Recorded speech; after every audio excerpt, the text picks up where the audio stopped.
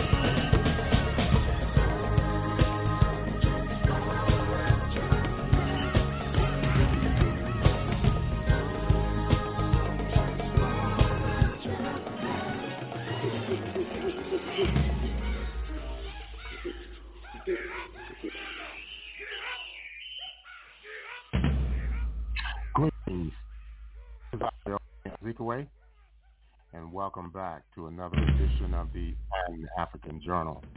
The Pan-African Journal is an audio news magazine. It's brought to you here on a weekly basis. I am your host, Abayomi Azikiwe. Today is Saturday, March 25th, 2023, and we're broadcasting live from our studios in downtown Detroit. We'd like to thank all of our listeners for tuning in to our program for today. Later on in our program, we'll be bringing you our regular Pan-African Newswire report. We'll feature dispatches on the burgeoning power shortages plaguing several African states throughout the continent. The Rwandan judiciary has commuted the sentence of an opposition figure who was sentenced to 25 years in prison. Ugandan President Yoweri Museveni has expressed satisfaction with the defense assistance from the Russian Federation. And the Russian President Vladimir Putin says his military forces are prepared to deal with depleted uranium weapons being deployed to Ukraine by Britain. In the second and third hours, we continue our focus on International Women's History Month with a special segment on Queen Mother Moore, a legendary activist within the Pan-Africanist, Black Nationalist, and Communist movements in the United States and globally. Finally, we look back on the lifetimes and contributions of artist and media personality Hazel Scott. These and other features will be brought to you during the course of our program, so stay tuned. We'll take our musical interlude with the music of the TPOK Jazz Orchestra featuring the vocals of Danielle and Nana. Let's listen in.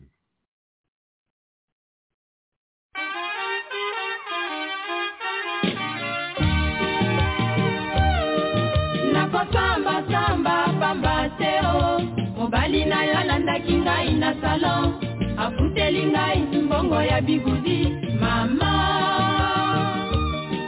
okobi manzoto kona zuae na yebi eteo ye motolanda kingai atekisi ngai ngapela tekisie toka pwani okobele la kinshasa nyosoe na yebi eteo sino anuka kingai natala kie ona miso ya kolera asusuki ekosala pasi na motema likambo na salite obabelela ngai eprovoke ngai malade n'estoma mama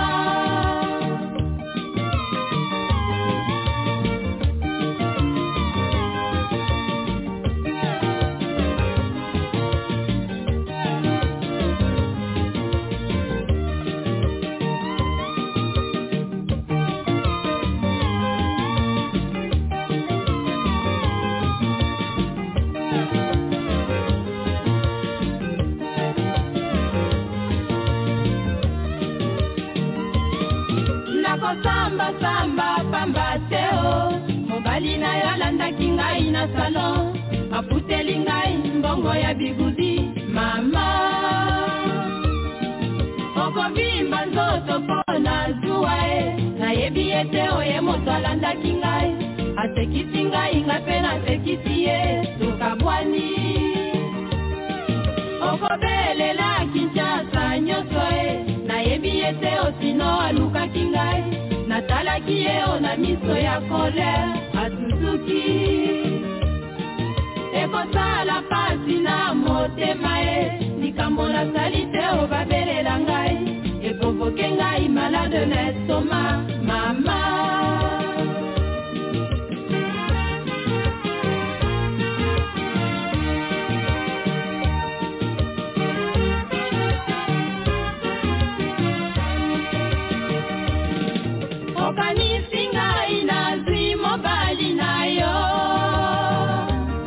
makanite kokosa ya longola baide ezali ndenge na ngai tefo ya kolula mobali ya bato na yanga nitika ngai ndeko olingi na lobela yo ninye soki mbongo ya bigudi na zogisa na regrete mingi ondeko otelisi miso ye mbangu oganye linga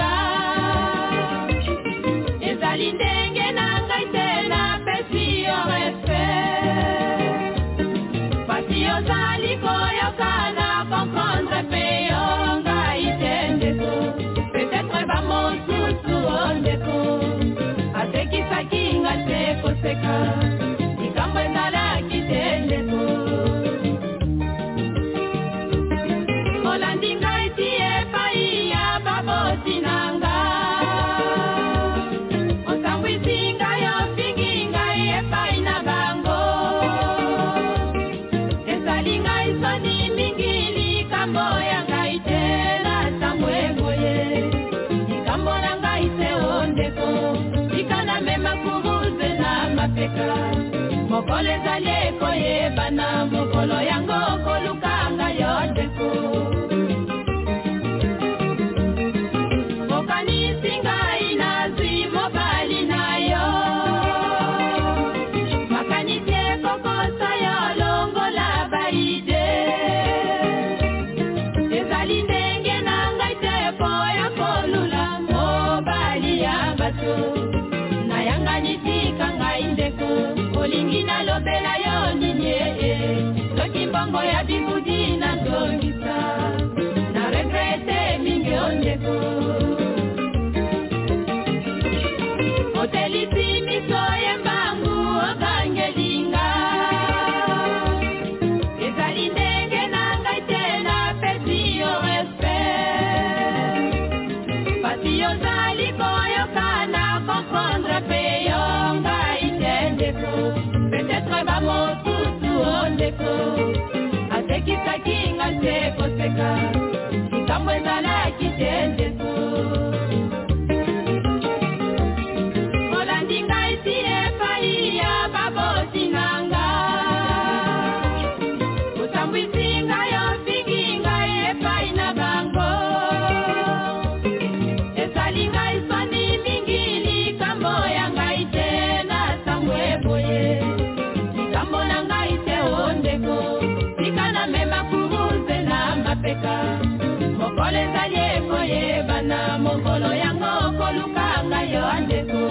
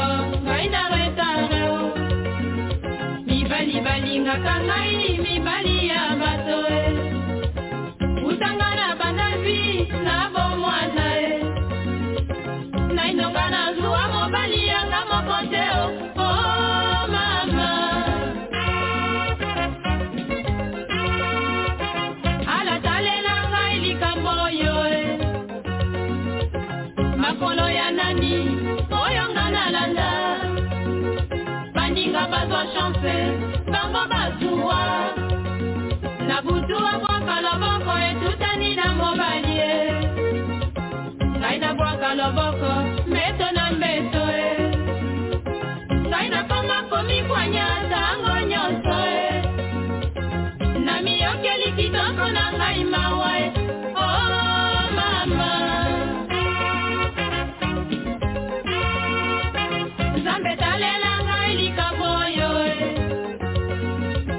Vraiment nalembi na bayo la vie Bona zombonga kolia il bona senga Bona zombonga monga ngai il bona senga Bona lukambonga taxi il bona senga Sakina sengite pasi na pasie Vraiment sakina bimite pasi na pasie Sakina bougete ma famille pasi na pasi Oh mama Ala talela ngai likamboyo La vie oyo ngai na bandi kolanda Nalingi butu reina nalala natika kokanisa Oso kitongo etani probleme na problem Bato banyongo mbongwa muziki mbongwa makelemba Nalembi kokosa na baye olavi Soki natali na garde robe Bilamba na teka na mwaka zoto Oh mama Zambe talela ngai likamboyo La vie ya kimwasi pasi na pasie Na miyokeli zoto na ngai mawa Bana kola bota tata na tata Batata yango basundola banda Hôpital Minervale ya bana kakangai Nalembi na sengi na mokili na limwa Bona bosana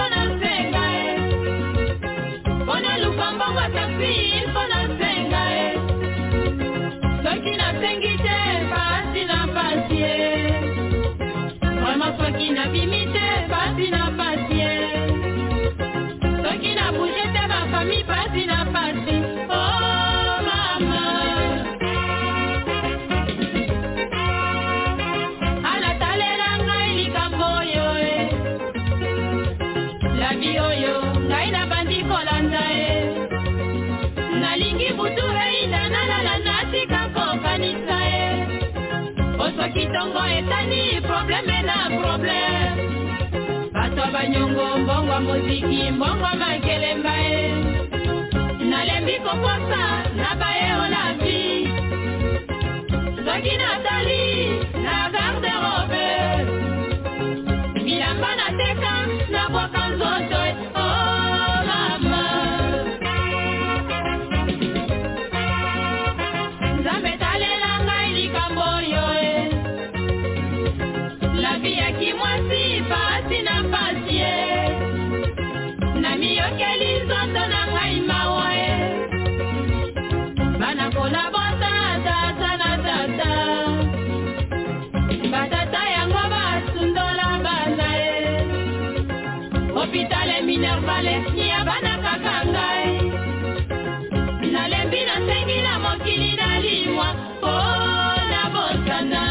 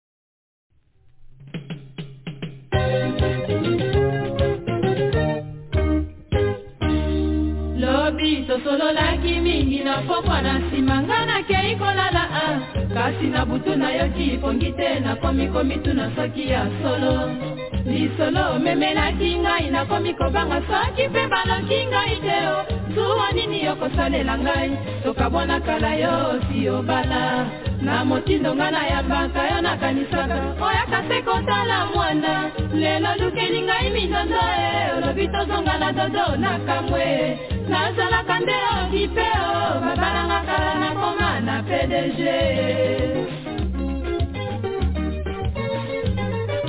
dodo osi obala otikana na mwana sikoza yo luyanga su makambo oibite na sina koma na PDG oh dodo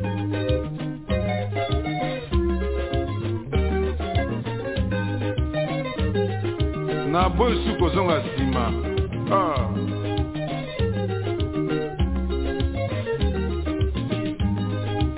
lobi tosolo laki mingi na pokwa na sima ngana ke ikolala kasi na butu na yoki pongite na komi tu na soki ya solo ni solo memela kinga ina komi kobanga soki pe baloki ngai teo zuwa nini yoko salela ngai tokabona kala yo si obala na motindo ngana ya mbaka yo na kanisaka oya kase kotala mwana lelo lukeli ngai mindondo olobi tozonga na dodo na kamwe nazala kande okipeo babalanga kala na koma na PDG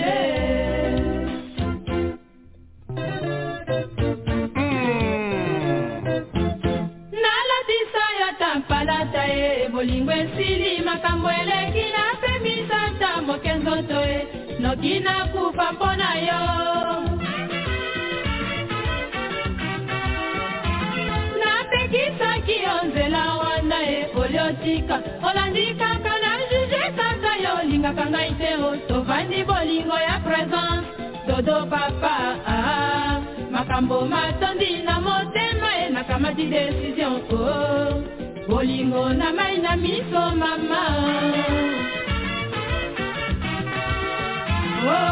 dodo papa bolingo ezalaki na motema soki na découragé pote ezalaki epa na yo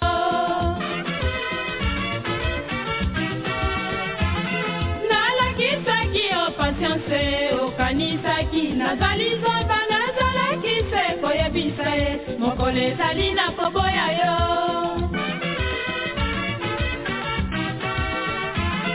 Nalakisaki yo fidelité okanisaki nga na tula lelo yanga yoyo na bali ye dodo nasengi yo bosananga dodo papa motema mozali moko na pesa na PDG wapi mwayenga na trompe ye.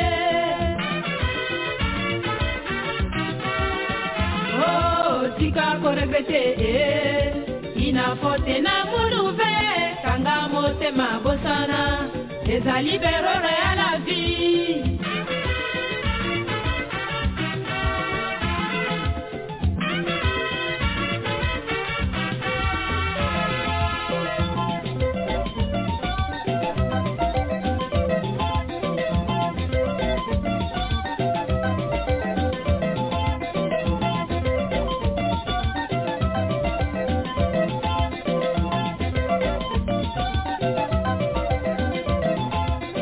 Oh Dodo, patience, na fidélité nazalaki na yango epai na yo. Yo moko nde obebisaki. Tala siko okomi koya koluka nga na nsima ndako. Oke nazalaki mwasi na kati ya ndako na yo. Omoni bereur Dodo. Koza koyela nga soi-disant mwana.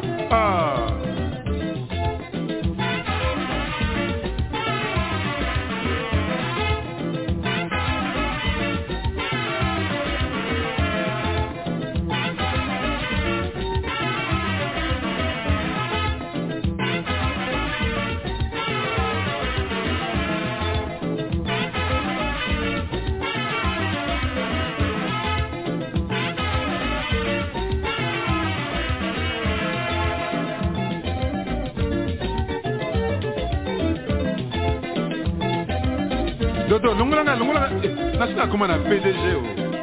Na boy mindondo. Oyo bala ova nete. Sia.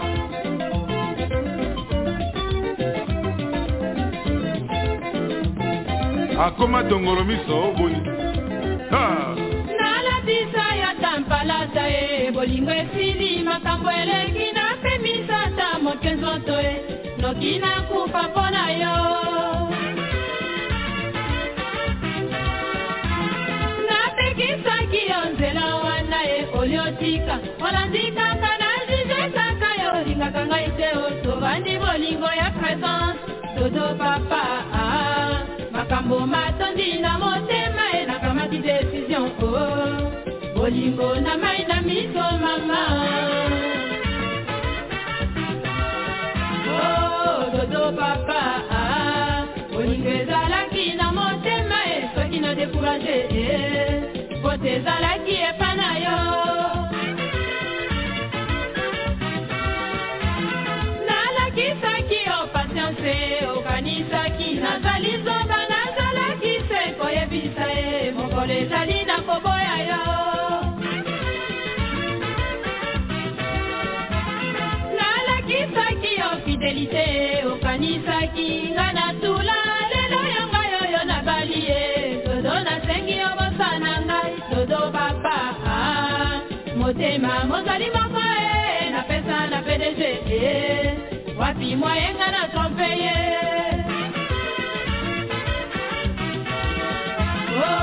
Tika koregrete inafote na mundu pe kanga motema bosana ezali berere ya la vie.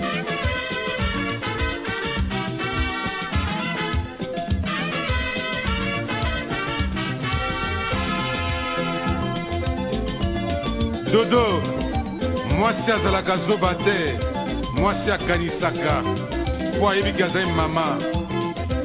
Tala siko kumgo regrete nazonga susima te nasina mati escalier Dodo. Bosana ngai ndenge obosana chaussette na yo ya kala Dodo.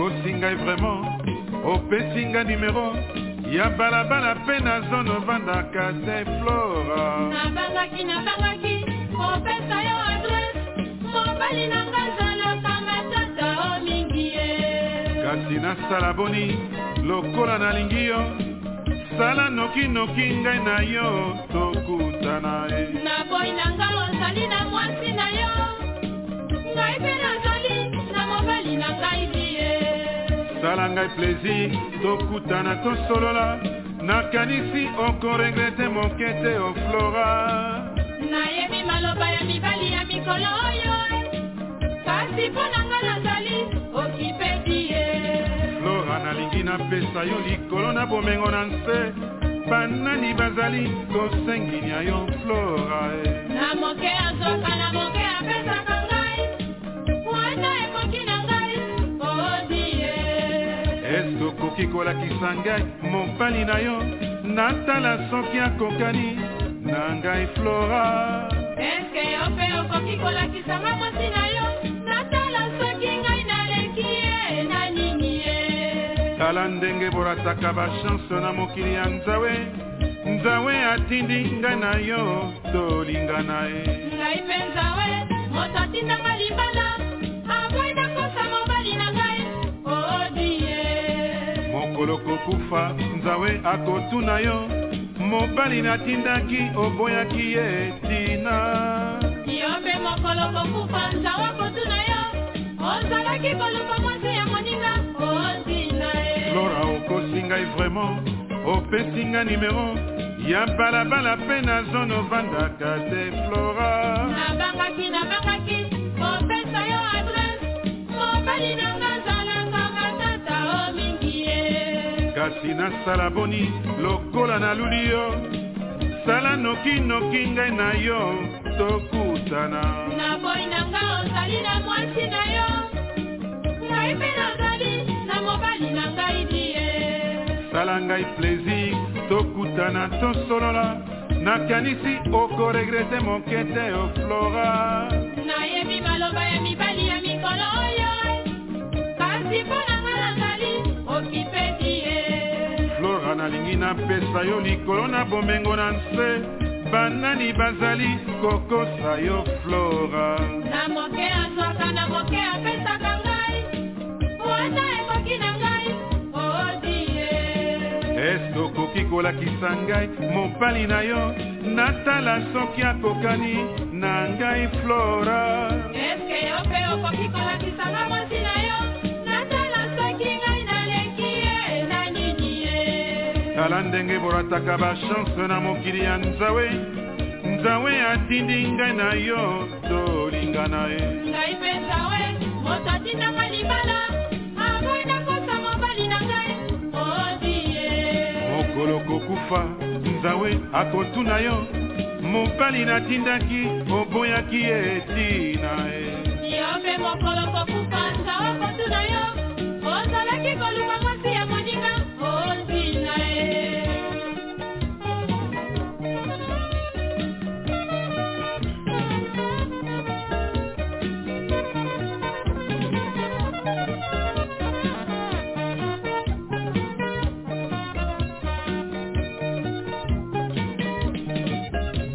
lokola tolobani te tozala camarade mama lokola toyebani te tozala camarade lokola tomeseni te tozala camarade lokola bayebani te tozala camarade lokola toyebani te tozala bacamarade lokola tolobani te tozala camarade mama lokola tolobani te tozala ngo bandeko nzambe lokola toyebani te tozala camarade lokola toyebani te tozala bacamarade lokola bayebani te tozala camarade lokola tomurani te tozala ngo bandeko lokola tolobani te tozala camarade lokola toyebani te tozala ngo bandeko lokola toyebani te tozala camarade lokola tomeseni te tozala ngo bandeko lokola bayebani te tozala camarade lokola toyebani te tozala ngo bandeko lokola tolobani te tozala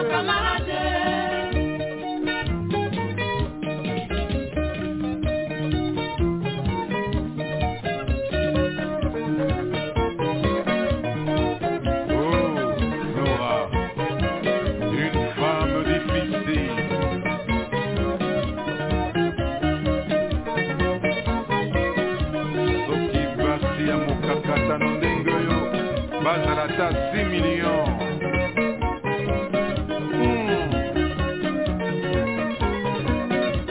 SAP l'encaisseur. Moi je n'encaisse pas.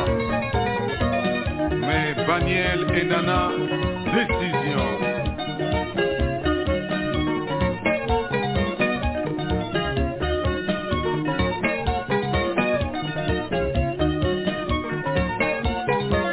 Et Tumbana Mokua.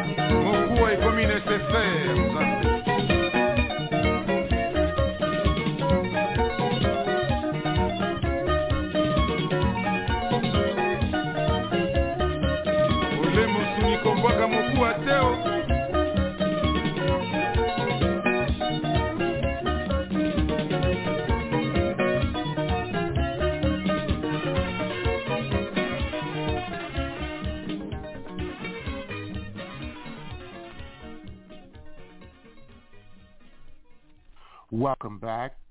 You're listening to the Pan-African Journal worldwide radio broadcast. Today is Saturday, March 25th, 2023.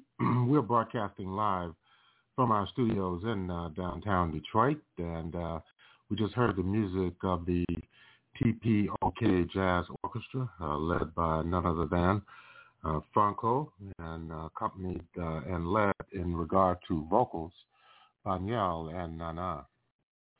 And right now we want to move into our Pan-African Newswire segment of our program. These are some of the headlines in today's Pan-African Newswire. Our lead story deals with the power crisis gripping many countries across the African Union region, from Zimbabwe, where many must work at night because it is the only time there is power, to Nigeria, where collapses of the grid are frequent. The reliable supply of electricity remains elusive across Africa. The electricity shortages that plague many of Africa's 54 countries are a serious drain on the continent's economic growth, energy experts warn. In recent years, South Africa's power generation has become so inadequate that the continent's most developed economy must cope with rolling power blackouts of 8 to 10 hours per day. Africa's sprawling cities have erratic supplies of electricity, but large swaths of the continent's rural areas have no power at all. In 2021, 43% of Africans, about 600 million people, lacked access to electricity, with 590 million of them in the sub-Saharan Africa region, according to the International Energy Agency. Investments of nearly $20 billion are required annually to achieve universal electrification across Africa, according to the World Bank estimates. Of that figure, nearly $10 billion is needed annually to bring power and keep it on in West and Central Africa. And you can read this article in its entirety over the Pan-African Newswire. In other news, Rwanda's government has commuted the 25-year sentence of Paul Rasubaganga, who inspired the film Hotel Rwanda for saving hundreds of his countrymen from genocide, but was convicted of terrorism offenses years later in a widely criticized trial. Government spokesman Yolanda Makolo told the international press yesterday that the presidential order was issued after a request for clemency on behalf of Rusas Sabanginga, a 68-year-old U.S. resident and a Belgian citizen. Senior U.S. officials said Rusas Sabanginga arrived late Friday at the home of the Qatari ambassador in the Rwandan capital of Kigali and was expected to leave the country in the coming days. U.S. President Joe Biden hailed the news, saying, quote, "Paul's family is eager to welcome him back to the United States, and I share their joy at today's good news."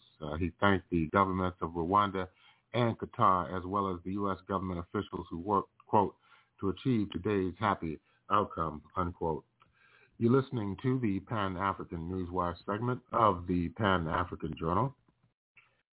Uganda highly appreciates its cooperation with Russia in areas of defense. That's according to Ugandan President Yoweri Museveni.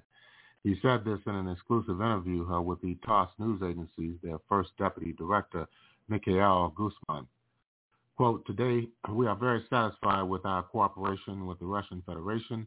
We cooperate in the sphere of defense, and we buy high-quality weapons and technologies from Europe," unquote, the Ugandan leader said. Museveni also emphasized that he was grateful for the Soviet Union's assistance in Africa's fight against colonialism. And finally, Russia has something to respond to depleted uranium shells. It has hundreds of thousands of such munitions, but it is not using them now, Russian President Vladimir Putin told Rossiya 24 television channel earlier today. He said that, quote, "I must say that certainly Russia has something to respond. Without exaggeration, we have hundreds of thousands, namely hundreds of thousands of such shells. We are not using them now," unquote, the president said. In a statement published on March the 20th, Baroness Annabel Goldie, the UK Minister of State for Defense, wrote in response to an inquiry from a member of the House of Lords that the British government would send Ukraine munitions containing depleted uranium and featuring enhanced effectiveness against armored vehicles. On March the 21st, Putin said that the plans of sending depleted uranium shells to Ukraine proves that the West plans to, quote, fight against Russia down to the last Ukrainian, already not in the words, but in deeds, unquote. The Russian leader said that Moscow would have to respond accordingly. And with that, we're going to conclude the Pan-African Newswire segment of the Pan-African Journal. In concluding this segment of our program, we want to remind our listeners the Pan-African Newswire is an international electronic press service. It is designed to foster intelligent discussions on the affairs of African people throughout the continent and the world. The press agency was founded in January of 1998. Since then, it has published tens of thousands of articles and dispatches in various newspapers, magazines, journals, research reports, and on blogs and websites throughout the world. The Pan-African Newswire represents the only daily international news source on Pan-African and global affairs. If you'd like to log on to the Pan-African Newswire so you can stay abreast of some of the most pressing and burning issues of the day, just go to our website at panafricannews.blogspot.com. That's panafricannews.blogspot.com. If you'd like to have access to today's Pan-African Journal worldwide radio broadcast for Saturday, March 25th, 2023, just go to the Pan-African Radio Network. That's at blogtalkradio.com/Pan-African Journal. That's blogtalkradio.com/Pan-African Journal. And we're going to take a break. We'll be back with more of the Pan-African Journal worldwide radio broadcast for this week.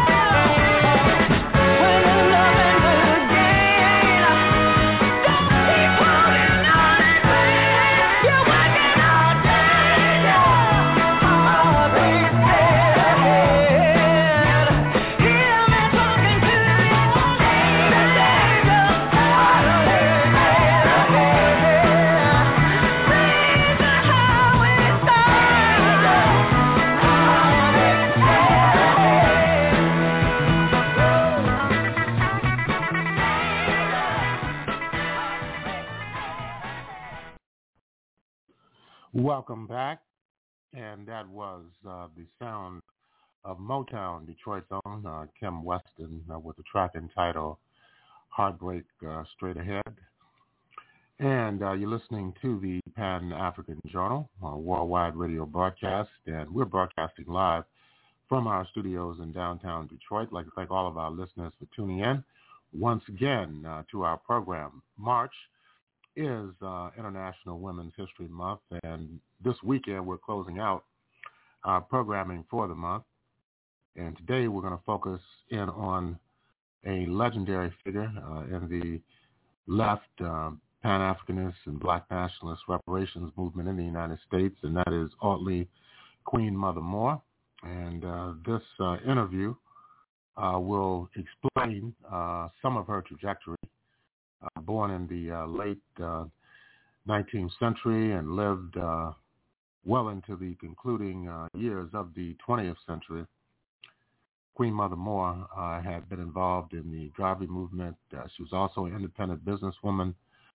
She was involved with the Communist Party for many years and ran for office under that auspices. She was a proponent of reparations, Pan-Africanism, a co-founder of the Republic of New Africa, world traveler. Let's listen to an interview with Queen Mother Moore during the previous decades.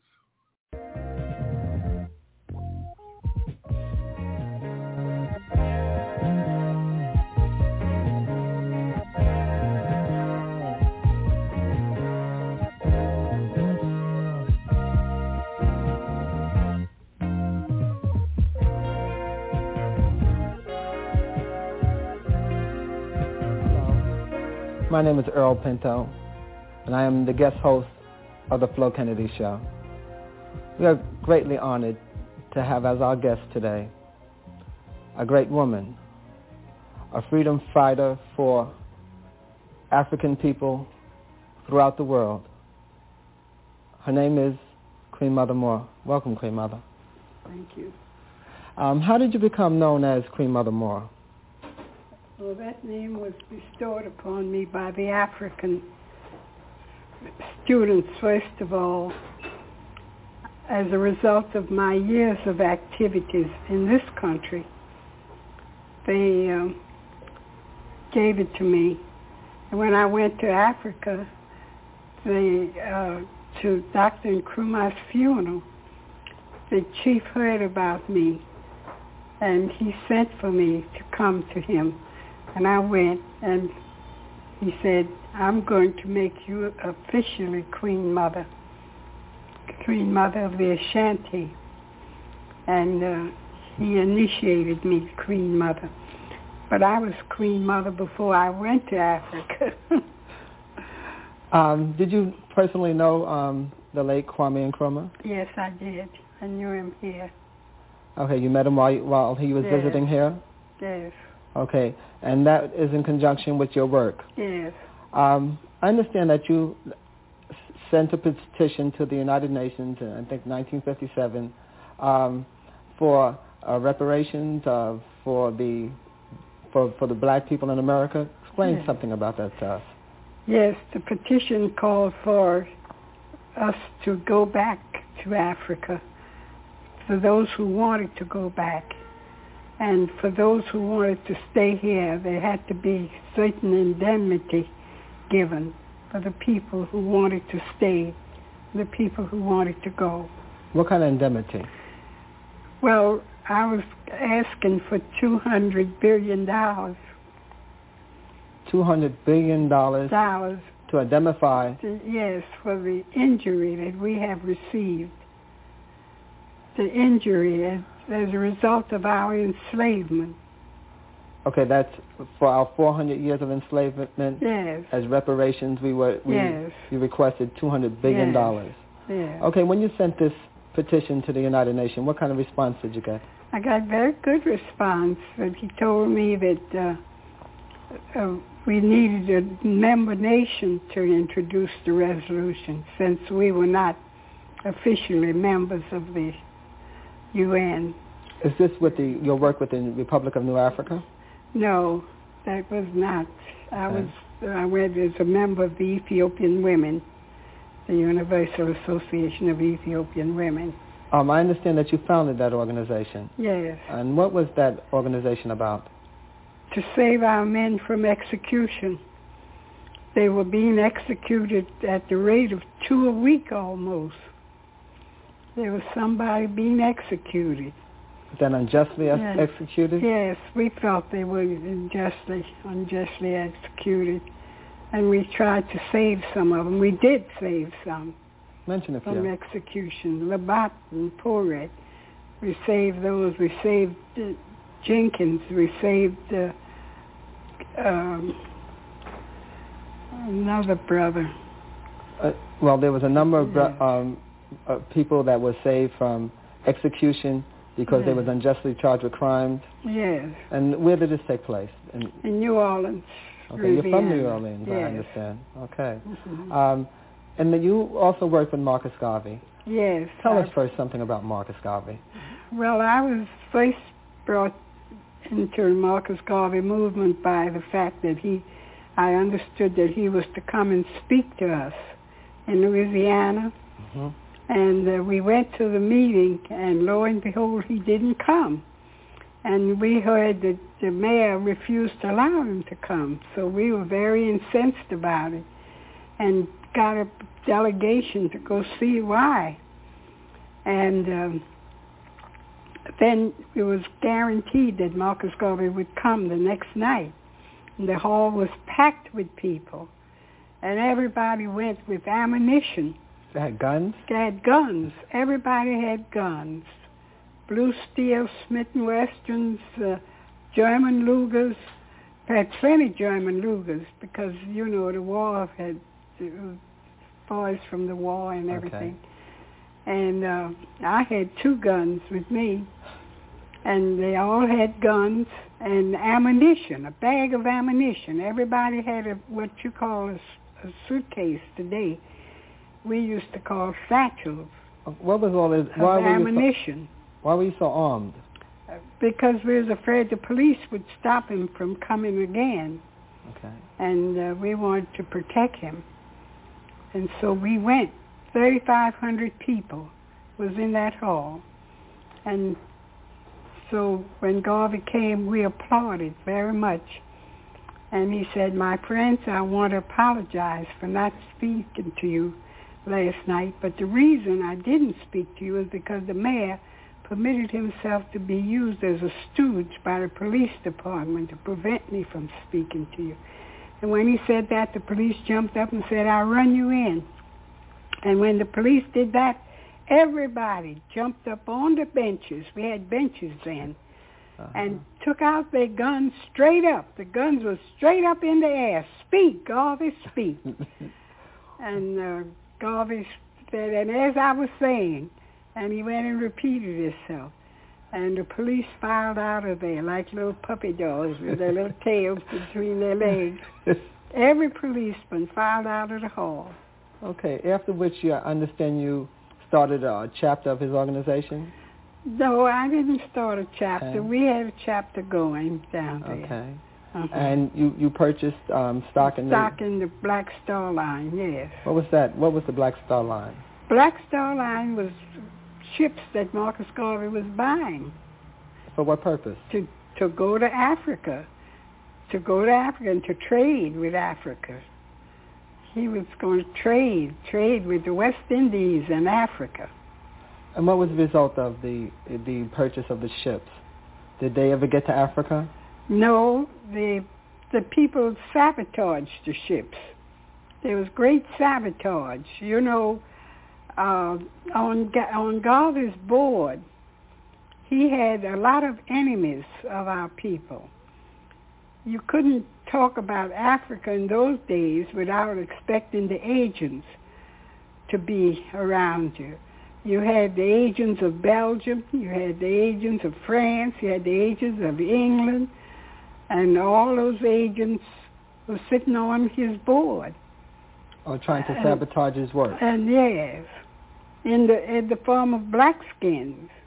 Okay. You see, so they sabotaged the ships.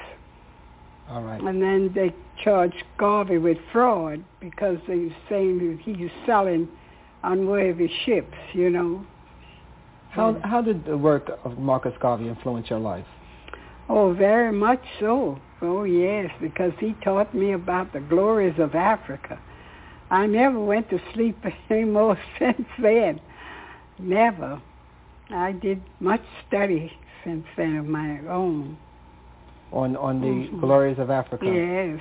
You've made numerous trips to Africa. I understand that you recently attended the Women's Conference, the International Women's Conference. Yes. Tell us about that. Yes, that was very great. It was very widely attended with 8,000 women. Okay. Yes. During your recent travels to Africa, you went to Ethiopia, I understand. Yes, I went to Ethiopia. Did you witness some of the famine? No, they didn't let us go there. We didn't see anything of the famine. You wouldn't even know they had a famine. I guess they kept that from the people. I guess that's sometimes like people visiting New York never get to see Harlem. That's right. That's right. They just show you the... That's right, the part they want you to see. That's right. You have land in upstate, Parksville, I believe it is. Yes. It's you have the Mount Addis Ababa. Mount Addis Ababa. Okay. And you doing work on that mountain?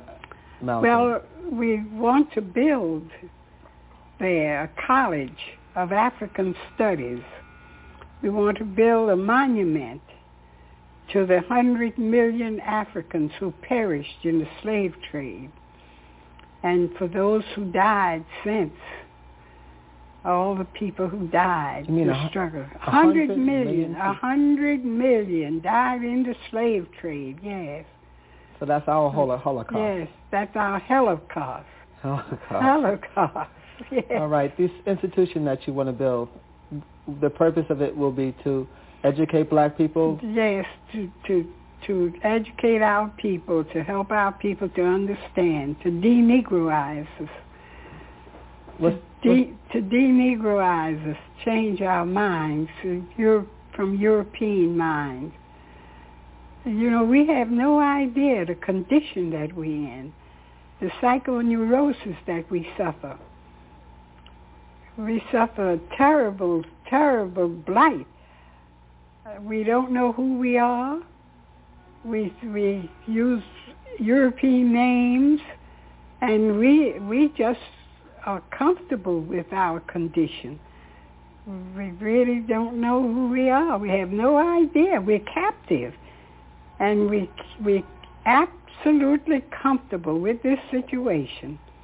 I know I feel personally very honored that you had given me an African name, Menelik. And don't you feel better? I feel a lot better. And most of my friends call me by Menelik. Yes. And what is the significance of that name? That name is meant, it's great. It's an Ethiopian name. Okay. You're working with Mount Addis Ababa, and you're going to erect a monument to commemorate the 100 million blacks that had died? Africans. Africans. Yes, Africans, yes. Okay, you have an organization that's working with this effort? Yes. It perished in the slave traffic. Okay. What are some of the other works, things that you're personally involved in presently? Well, that's mostly what I'm taking up with now, trying to build that monument and trying to build the institute. The institute? Yes. That's the school? Yes. You once told me that you were fighting for the freedom of Lizzie Williams. Oh, for Lizzie Williams, yes. Lizzie Williams, bless her heart. She's so dear. She just sent me a Christmas card with $5 in it. She's so wonderful. She was sentenced? She was sentenced to 218 years in prison. She's in her 70s. Why was she sentenced? For perjury in Alabama. For perjury. Her boyfriend stole 2 chickens, and she swore that he was with her. And they charged her for that. And for lying, that he was with her instead of stealing the chickens. And then charged her with accessory to the crime. I understand that you was instrumental in breaking Jim Crow in the baseball league. Yes. You know, at one time there was Jim Crow in the league that blacks couldn't play. And the people, especially the Jewish people, was fighting Jim Crow in the big league. And they asked me to head the committee to fight Jim Crow in the big league. And of course, I was a Negro then. I used to be a Negro. And everything sounded good to me. The Negro fights Jim Crow and that kind of thing. And I fought Jim Crow. And I didn't realize what I was doing. If I hadn't been a Negro, I wouldn't have fought to get a Negro in the big league. I wouldn't have did that. I would have fought to get a team in the big league. One of our baseball team, we had great teams. I dismantled the teams. My work dismantled the teams. We had neighborhoods where our ball games would play, and the children was happy, and the old ladies was selling pies and things at the ball games, and children was shining shoes, and we had hotels, and it was something when they had a ball game in town. But all of that's dismantled. All of that, there's no more hotels or anything. You see, Jim Crow has done away with all of that. Excuse me. I would like to reintroduce our guest. Our guest today is Queen Mother Moore. This is the Flo Kennedy Show. Queen Mother, you said that you were a Negro at the time, and you wished to, and you wanted to, you wished that you had put teams instead of individuals into the league. Was you instrumental in getting Jackie Robinson into the league? I was interested in breaking Jim Crow, and yes, Jackie came as a result of that, and Statue Page and all of those people. I didn't know them, but they all was employed as a result of breaking Jim Crow in the big league. That's right. Uh-huh. Your work with the Universal Association of Ethiopian Women resulted, I understand, in putting welfare recipients back on the roll. Oh, the welfare dismissed 23,000 families from the roll, put them off, white and black, mothers with illegitimate children, just threw them off. Sent the mothers letters saying, this is your last letter you're going to receive. The last welfare you got, the last one, is the last one you're going to get. Not the next one you're going to get, but the last one you receive. The one you've eaten up is the last one you're going to get. That's hard. That's right.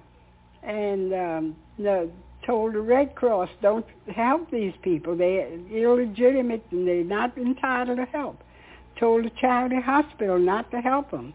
Told the Salvation Army, don't give them a thing because they're not entitled. So the mothers had nowhere to go. We had to help the mothers to get food. We went around and begged the stores to give us food. The French market gave us food, baskets, cartons of food, and the bakeries gave us baskets of bread, all of their stale bread they gave us, and we, the pharmacists gave us medicine for the babies and all. Were these 23,000 families eventually restored to the welfare rolls? They were, yes. Louisiana was called to Washington for a hearing. Say, why have you cut these people off?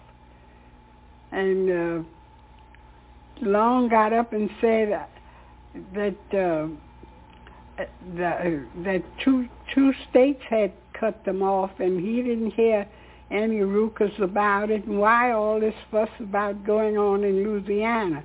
I say, because you didn't have any Ethiopian women in those states, and they rapped the gavel for me because that was a judicial hearing. It wasn't to be anyone to speak, but I spoke there. I said, because you didn't have any Ethiopian women. I was told that the Ethiopian women had helped the Ethiopians after I think Mussolini attacked Ethiopia during the war. Oh yes, we played a great role in getting clothing and getting food, getting things, sheets. Went to the laundry and got sheets and got the nurses to sterilize the sheets and roll them up in bandages to send to Ethiopia. Oh yes. Did the supplies reach Ethiopia? I don't know. Okay. I don't know. Did you ever meet the emperor at the time? I've never met the emperor personally, but I've seen him a lot of times. Okay. Mm-hmm. Yeah. What is your work now is with the monuments, you said, and you want to push forth the idea of building a monument on Mount Abayomi. Yes, it's absolutely necessary. It's very necessary for our people to understand that we must build that monument to those millions, 100 millions who perished during the traffic of slavery. Is this monument going to be a physical building? It's going to be a school, a college, a big, everlasting monument. Yes. And we're going to have African students to come and attend this school too. I was in the library not long ago, and I saw your picture in the main library at 42nd Street in New York. What was that about? Well, the Schlesinger sent throughout the country. They gathered pictures of the outstanding women, the most militant women, the women who have made the greatest contribution, over 70 years old. They had to be over 70. How old are you now? Yes, I'm 87. 87? Yes, I'm 87. And these women were over 70 years old? Yes, they had to be over 70 years old. And I was one of the 10 outstanding women that they had in the country. And they made my picture. That was a great honor. Yes, it was. Very great. And they put it in the library. Okay, and also in the... on 42nd Street and in the Schomburg Library. And I think there was a meeting there at the Schomburg also commemorating the women who were selected. Yes. We have not much time left in this program. And would you be able to sum up what you think a message, let's say for black youth or Africans, that would help them in knowing themselves and being a contributor to their race? Yes, well, I think the most important thing is to study and to find your name, who you are, to get a name for yourself. You have to get a name. Don't go through life with a European name. You've got to put down that name. Just take a name. Just take an African name and name yourself. And learn who you are. That's How would you suggest that a young person go about that? Well, you got to look yourself in the mirror. Who are you? Who are you? Most of our people don't know who they are. They don't know. They think in European. They don't have a mind of their own. They got to get their right mind back. They can't think. They can't think. I don't care if you have your PhD. Don't tell me you've gone to the best colleges. The best college didn't give you your identity, didn't give you a national identity at all. You've got to be able to comprehend what you think and You've got to be able to understand and think for yourself and stop thinking in the pattern that the other people want you to think all the time. You think this begins with taking upon yourself an African name? Well, yes. And that has great significance and, I guess, influence over the mind. Yes. I know it has for me. Yes. So you suggest that the young black people take upon themselves an African name to get to know who they are. That's right. I didn't have to change my name because the Moors were a great nation of Africans, you see. I didn't have to do that. So you were born with an African name. I was born a Moor. Yes. Very good. We have here Queen Mother Moore, and this is the Flo Kennedy Show. Thank you very much. See you next time.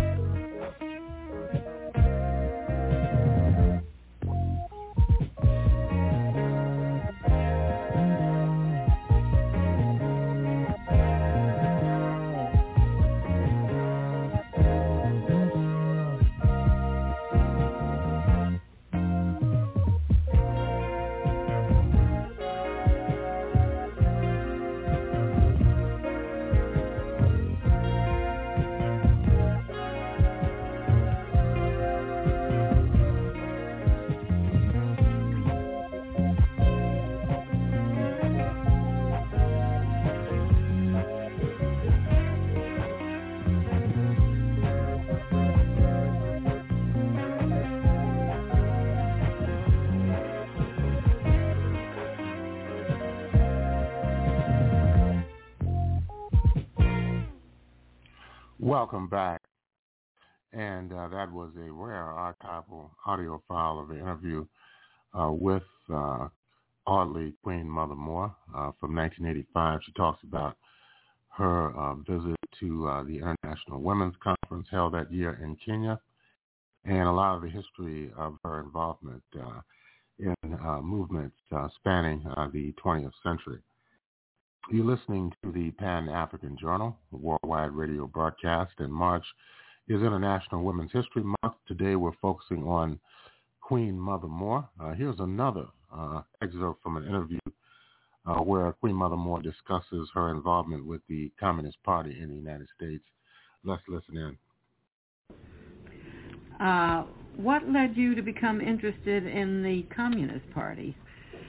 Well, that was a funny thing. I was in the Republican Party, and I had just helped to fight for one of their candidates, and I had a terrible experience with the Republicans. They told us that now that they were having a reception, a victory reception, and when you colored people get ready to have yours, we'll help you with it. And that just shocked me, you know, when she said, when you colored people get ready to have your victory reception. So just at that time, there was a big demonstration in Harlem, and my sister came and told me, it was right after the election, and she said, you here in the house, and said they're having a big demonstration in Harlem. I say, who?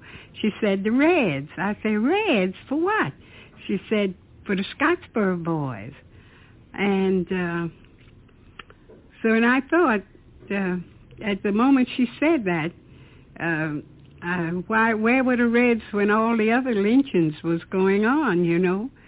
But be that as it may, I went and rang the doorbells of the people I'd been working with in the election campaign and told them, come on, let's go. I hear that Harlem is ablaze with people fighting for the Scottsboro boys. So they came. I brought 8 people with me to the demonstration. And when I saw the demonstration. I had never seen anything like it in my life. There were thousands of people, but nearly all of them was white. Not many blacks at all.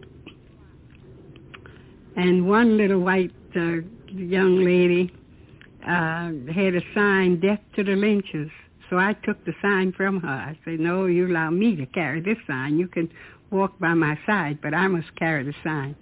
So I went around marching with the demonstrators and came back and signed up and began to work like beetles. I mean, I really worked like beavers, rather. Mm-hmm. What did you do? What sold literature, the pamphlets, 200 and 300 a day. I sold those little pamphlets. There was only 2 cents.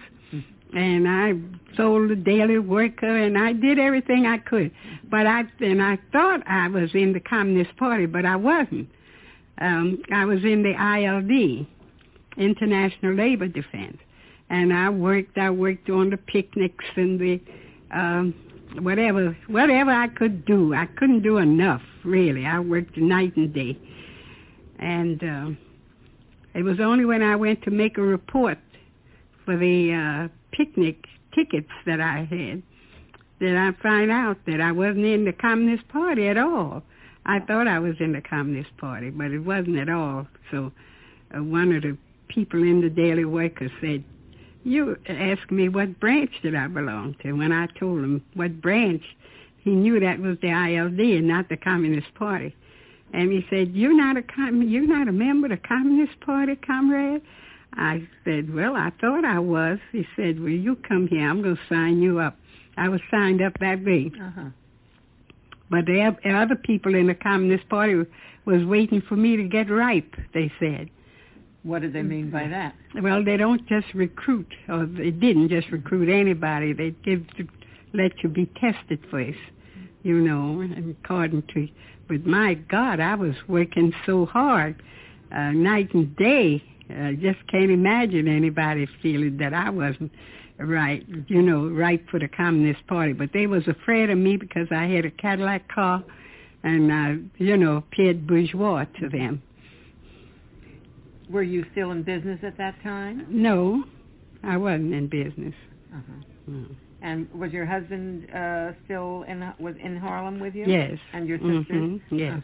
So you kept together as a unit. Were there blacks members in the ILD and the Communist Party? Yeah, there was some, not too many. The men, there was some brothers there, and of course they all had white women, and that was a disgusting thing to me. I had to choke on this all the time to see that they couldn't have a brother in the movement unless a white woman would grab him. And many of the brothers would leave their wives, children, to cling to these white women. And I complained about that several times, but that put me on the suspicious list, Suspicious? Yes. Yeah, because they thought you were an enemy of some kind? Well, I was nationalistic, they felt. And well, how did they explain it? They didn't bother to explain it. They'd rather rationalize on the fact that my ideology wasn't as it should be, for integration. And that you were a nationalist? Yes, because I'd come out of the Garvey movement. They never did really trust me. Welcome back. And that was excerpts from an interview with Queen Mother Moore on her tenure in the Communist Party inside the United States. You're listening to the Pan-African Journal, a worldwide radio broadcast. Today is Saturday, March 25th, 2023, and we're broadcasting live from our studios in downtown Detroit. And right now we're going to move into a webinar, more extensive discussion on the lifetimes and contributions of Audley Moore, popularly known as Queen Mother Moore. And, of course, let's listen in to this segment. So without further ado, I'm so thrilled and so honored please join me in welcoming Dr. Ashley Farmer, Associate Professor in the Departments of History and African Diaspora Studies at the University of Texas at Austin. She is the author of Remaking Black Power, How Black Women Transformed an Era, and her upcoming book is Queen Mother Audley Moore, Mother of Black Nationalism. Dr. Farmer, I'm so grateful to you for being here, for being in conversation with us, and I can't wait for all that we will learn together. So thank you, thank you, thank you. Having me. Can you hear me okay? Yes. Okay, perfect. I think it might just be a little low. Oh, okay. I'm trying out new headphones, so I may need to take them out. Is that better, or should I? Yes. Okay. That was amazing. Thank you. Thanks for checking. So we're going to jump right in with our first question. One thing that I love about your work, there are many things that I love about your work, but I'll pinpoint my heart's work is really around storytelling for social justice. And you talk about the importance of narrative in your teaching. And so in your talk at the National Endowment for the Humanities Summer Institute last August, you said, everything is a story, and asking them, students, what narratives do you know? Why are textbooks this way? And most importantly, who is invested in you learning a history only this way? Who does that serve? And then also, what histories do you want to tell? I love those questions so much. So can you tell us more about what you mean? Why are narratives important, and what are narratives shaped by? So, I'm going to be honest with you. I am a reality TV lover, and unabashedly, there's no brow too low for me.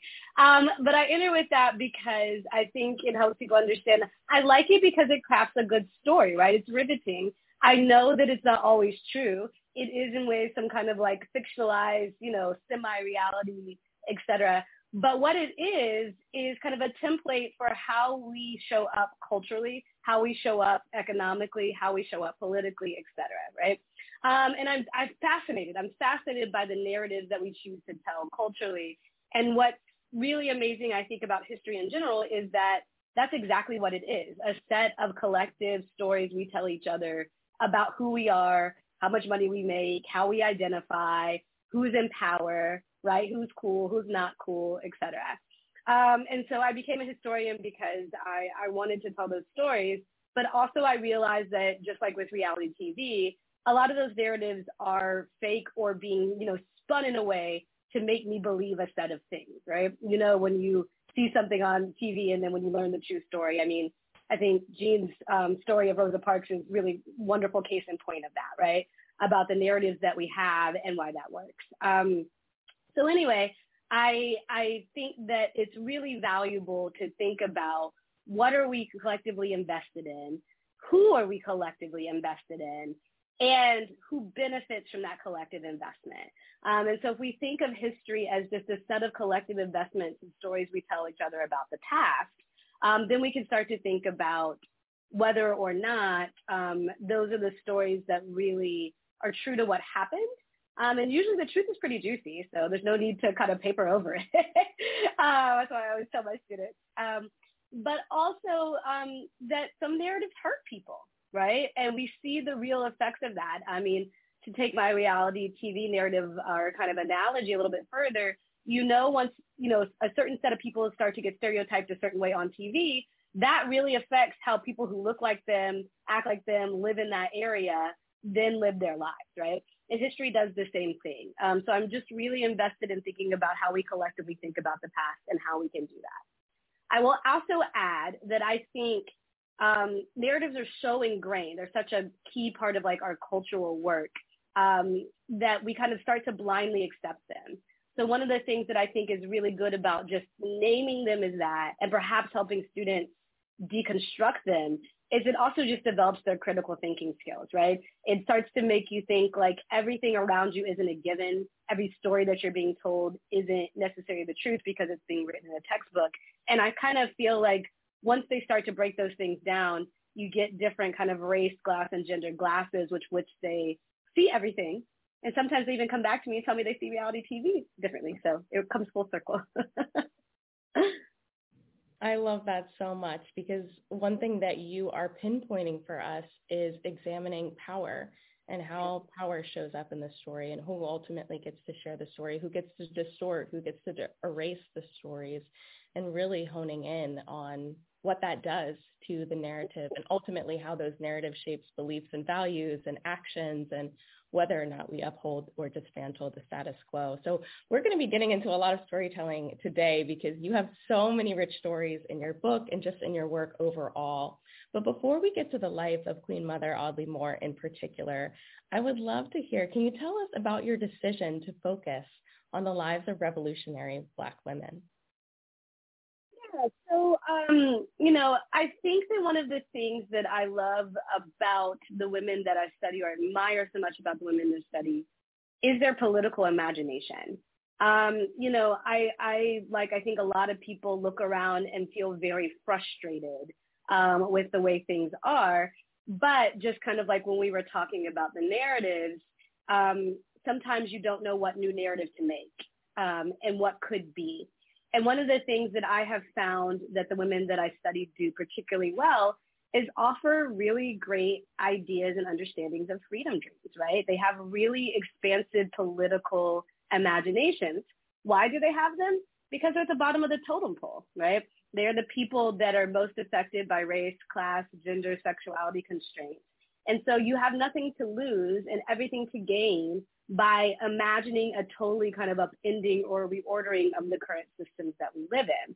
And so are some of their stories or ideas about how we should do things, do they seem far-fetched? Yes, otherwise they wouldn't be radical or revolutionary, right? But I think they offer us a compass, a way to point our intentionality, a way to move with purpose together. And while we may not always get there, when we have a compass towards where we want to go, we create a different set of choices, right? And we create a different set of actions. So I found just kind of as a collective of historical actors, their work is just really inspirational in terms of thinking about expanding my political imagination. And so I think that's why I'm drawn to them over and over again. I appreciate that so much. And one of the things that I so appreciate about your work too is just the focusing on everyday Black women, everyday revolutionary Black women. And as you were talking about imagination, I was thinking about some of the work of yours that I've read, and you've talked about the importance of using visual sources like cartoons to teach some of these stories. And I think that could be really advantageous too for our audience that is comprised of many educators. And so can you talk about how Black women have expressed their politics through art, and how does that relate to how we can rethink what intellectual production is and looks like in the stories that we tell? Yeah, so, I'm certainly interested in the organizing that Black women radicals and revolutionaries do, but I'm also really interested, like I said, in their thoughts, what they think their politics are, why their politics are this versus that, and how they try to convince others to get on board with these kind of radical imaginings that we're talking about. But one of the things that we have to keep in mind when talking about Black women in particular is that kind of the forms and formats of intellectual production, the things that we might go to most often when we think of political thought, like a speech, a treatise, right, a law. We weren't able to do those things. We're still often not able to do those things. Those are just not the forms and formats that are available to us. So on the one hand, it can start to be a little bit difficult to kind of find what we might think of as evidence of Black women's political thought. But it also opens up our minds to different ideas of what political expression can look like. So in the book, I read a woman named Alice Childress, who was a radical Black playwright. I read her satire about a maid who is serialized. It goes in a Black newspaper, and she goes and works in a white woman's home, then goes home every day and tells her friend Marge about it. And even though it's all fiction, through their interactions, you get a sense of the politics and how Black women are moving in the world, right? Another example is the Black Panther Party newspaper. A lot of people don't know that women drew a lot of those initial drawings in addition to Emory Douglas, and they often featured women more often expressing politics. And if you think about, what is more visually appealing, and what kind of captures people's imaginations really instantaneously, it is those beautiful mixed media drawings and figures that they made that also, express a form of politics, right, by what the woman is wearing or what the woman is doing. So one of the things I really try to encourage myself to do and others to do is think about just a political expression and political imagination as being really, really expansive and found in a lot of different places. And I think that really opens up our minds to different understandings of historical sources. Absolutely. And as you talk about being interested in thoughts and political expression, as we know, throughout history, these political expressions have been policed and surveilled. I think just recently there was that piece that came out in the New York Times about how Aretha Franklin was surveilled by the FBI. And we have a lesson at the Zen Education Project called Subversive Stories from the Red Scare, written by my comrade Ursula Wolf-Roca. And so we'll place that in the chat box for you all. And one of the figures that I had learned about as being surveilled by the FBI was Josephine Baker. And so we're seeing how this political expression through art is being policed, is being surveilled, and just the resistance. So how extensively were the women you studied tracked by the FBI, and what does that tell us about their role in history? I love this question because it sits at kind of at the intersection of the work I'm doing and, where I'm going. I'm thinking about writing about Black women in COINTELPRO next. But through the counterintelligence program of COINTELPRO, Black women were surveilled largely when it started in the 1950s all the way through really the late 70s. So under the Freedom of Information Act, I'm able to get, some of the records released. They're always heavily redacted. You never know if you got everything, but at least it offers us some record of how they were thinking about these Black women.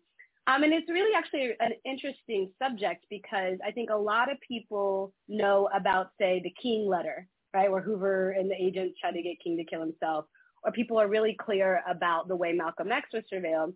But we don't talk a lot about the sustained kind of psychological and economic and political terror that Black women endured for sometimes decades, sometimes like in the case of Queen Mother Moore, from like the 20s to the 80s, right? A long time of day after day of surveillance. And so I think we have to ask ourselves a couple of things about that. From the activist side, the women survived it, but at what cost?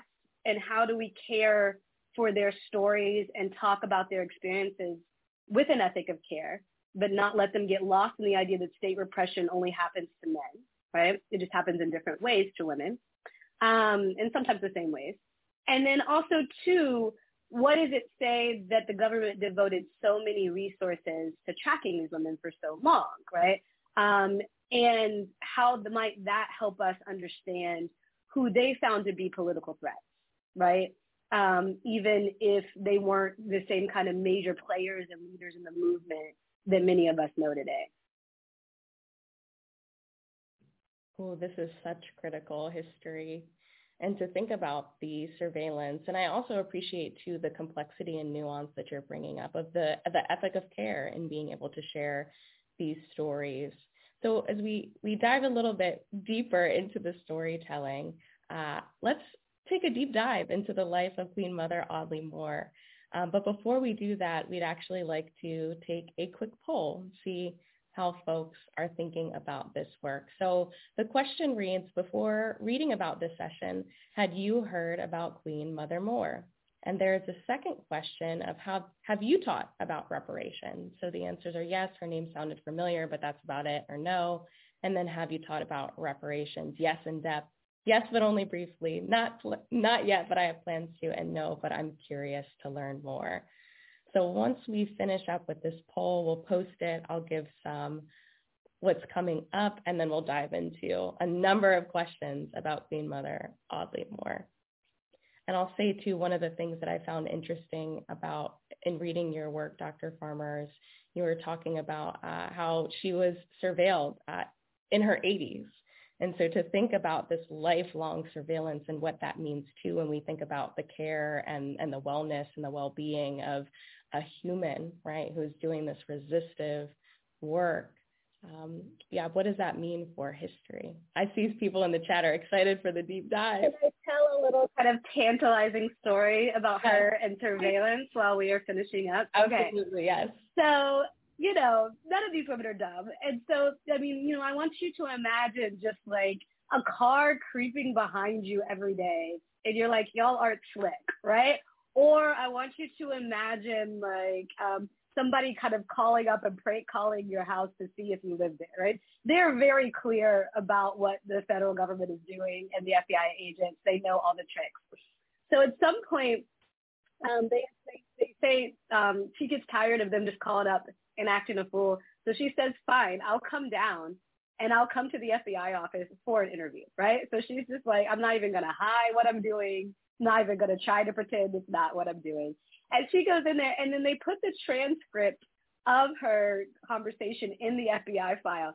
And she's in there, she's causing a ruckus. She's asking them why they don't have any Black agents. She's asking them what they do around there. She's asking if they feel good about their lives doing this to people.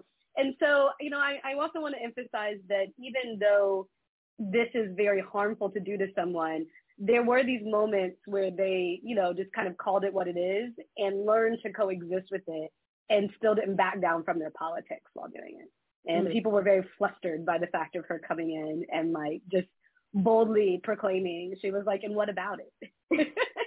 I love that. And I appreciate that about her. She's like, stop calling me, stop following me. You know who I am, you know what I do. They did not stop, but I appreciate her kind of forthcomingness about that. Yes, I love that so much. That is the energy we need, right? To just show up and be like, what about it? Yeah. So I'm going to quickly read the poll results, and then we'll do a deeper dive in. But it says, before reading about this session, had you heard about Queen Mother Moore? It looks like 67% of folks had not. 15%, her name sounded familiar, but that's about it. And then 18% said yes. So very exciting to dig into this history. And then, have you taught about reparations? No, but I'm curious to learn more. 45%. Not yet, but I have plans to. 14%, but only briefly. 35%. And yes, in depth. 6%.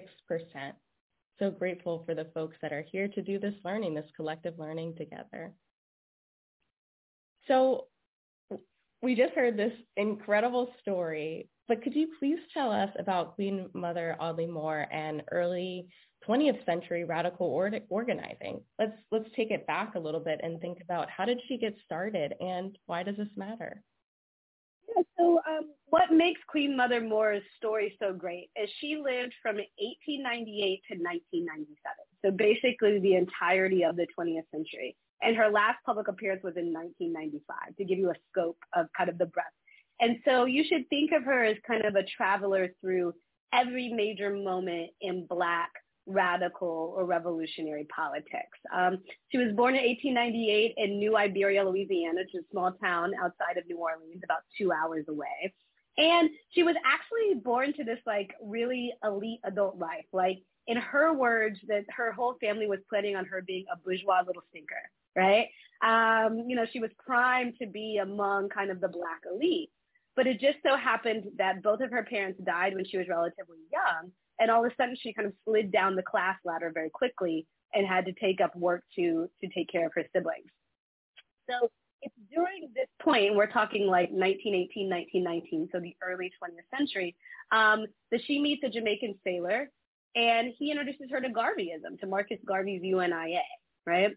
And then New Orleans is a Garveyite stronghold. And the story she tells that kind of radicalized her on the spot is that Garvey was coming to New Orleans, which is true, and he wanted to speak. And the white police officers were like, we're not having it because, having a Black nationalist come and rouse people, never a good idea for them, right? I'm hearing that my audio is going in and out. Maybe I'll try to do this. Is that better? Can you hear me? Yes, I can. Okay, perfect. And so she said the Garvey.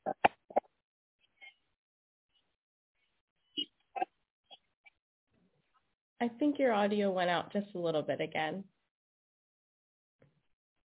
Yeah, it looks like we can't hear you. I think it might have been better before. Yeah, it was just very occasionally dipping before, but now it's out altogether. Can I get a thumbs up or down as to whether you can hear me? Because I cannot hear you all. Oh, I can Hear you now. I can hear you. Okay, perfect. So she says that Marcus Garvey comes back and the police are ready to arrest him. Everybody comes packing heat. She's got one in her bosom, one in her pocketbook, and they all jump up on the thing, on the benches, and they pull out their guns like this, and they yell, "Speak, Garvey, speak. Speak, Garvey, speak," in unison. And she says that the white police officers go out with the tail between their legs. Now, is this true? Possibly somewhat, right? But more importantly, what it is a story of her seeing Black self-defense and Black self-determination in action in relationship to Garvey. And she says she signs up for the UNIA then and there. And she really is a lifelong Garveyite after that. But she's also an emblematic of somebody that travels through the different spaces of Black radical politics in the early 20th century. So she works and organizes with the UNIA, but as you may know, Garvey's movement dissipates when he gets deported for mail fraud. And what's there to take its place? The Communist Party, right? Why is the Communist Party the go-to place for people like Audley Moore, who are dyed-in-the-wool Black nationalists? Well, in the late 1920s, they declare Black people are a nation in the Black Belt, right, and have the right to self-determination. They say we share an economic condition, a cultural plight, a political condition, a shared culture, right, the kind of makeshift or the definitions of a nation. And they also defend the working class every day. When people are getting thrown out because they can't pay the rent, the Communist Party are the people that put them back in, right? When people are being lynched, their Communist Party is out protesting against them. So she literally says, I went to this movement and they were cognizant of what Garvey was speaking of, so I thought it'd be a good vehicle to help my people. And so really, if you think about the two major movements of some Black radicals from, say, 1920 to 1950, it really was, or even 1910, right? It really was the UNIA and the Communist Party. And she is somebody who found spaces in both of those movements to adhere to ideas of Black nationalism, to adhere to ideas of Black self-determination, and to just organize on a daily basis to help Black working class people. And coincidentally, it's when she starts to become a kind of working member of the Communist Party, she rises up in the ranks in Harlem. That's when her FBI file starts. Yes, absolutely.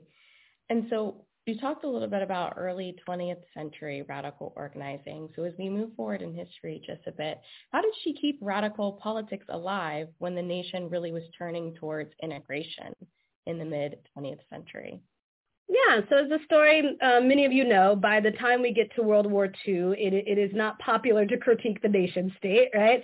And it is, you kind of have to back away from some of the critiques of capitalism and move towards what we would call a popular front, or kind of a liberal progressive organizing. She's a big time organizer there, but still keeps focusing on two things, even as she's organizing for the war, which are self-determination and self-defense for Black people. She continually defends those who have been charged with self-defense, including Black men and women, and she tries to always move kind of war resources, war conversations into control of communities by Black people. Eventually, then we get to the 1950s, where it is obviously immensely unpopular to be a communist, because we get the start of the Red Scare, right? And I think she sees the writing on the wall. She was in New York when she was organizing with the Communist Party, and she goes back home to Louisiana. And I think this was an effort to lay low, kind of get off the radar. But it's also a moment where she's working at what we would call kind of the grassroots level, or the lower frequencies, to keep Garveyism and Black nationalism alive. So she starts a group called the Universal Association of Ethiopian Women. And you can see the Universal Association of Ethiopian Women, the Universal Negro Improvement Association. You can see what she's doing there. And it's in this particular group that she argues, she brings back the idea of a separate nation for Black people. And she also organizes on behalf of everyday people, and she starts the reparations movement.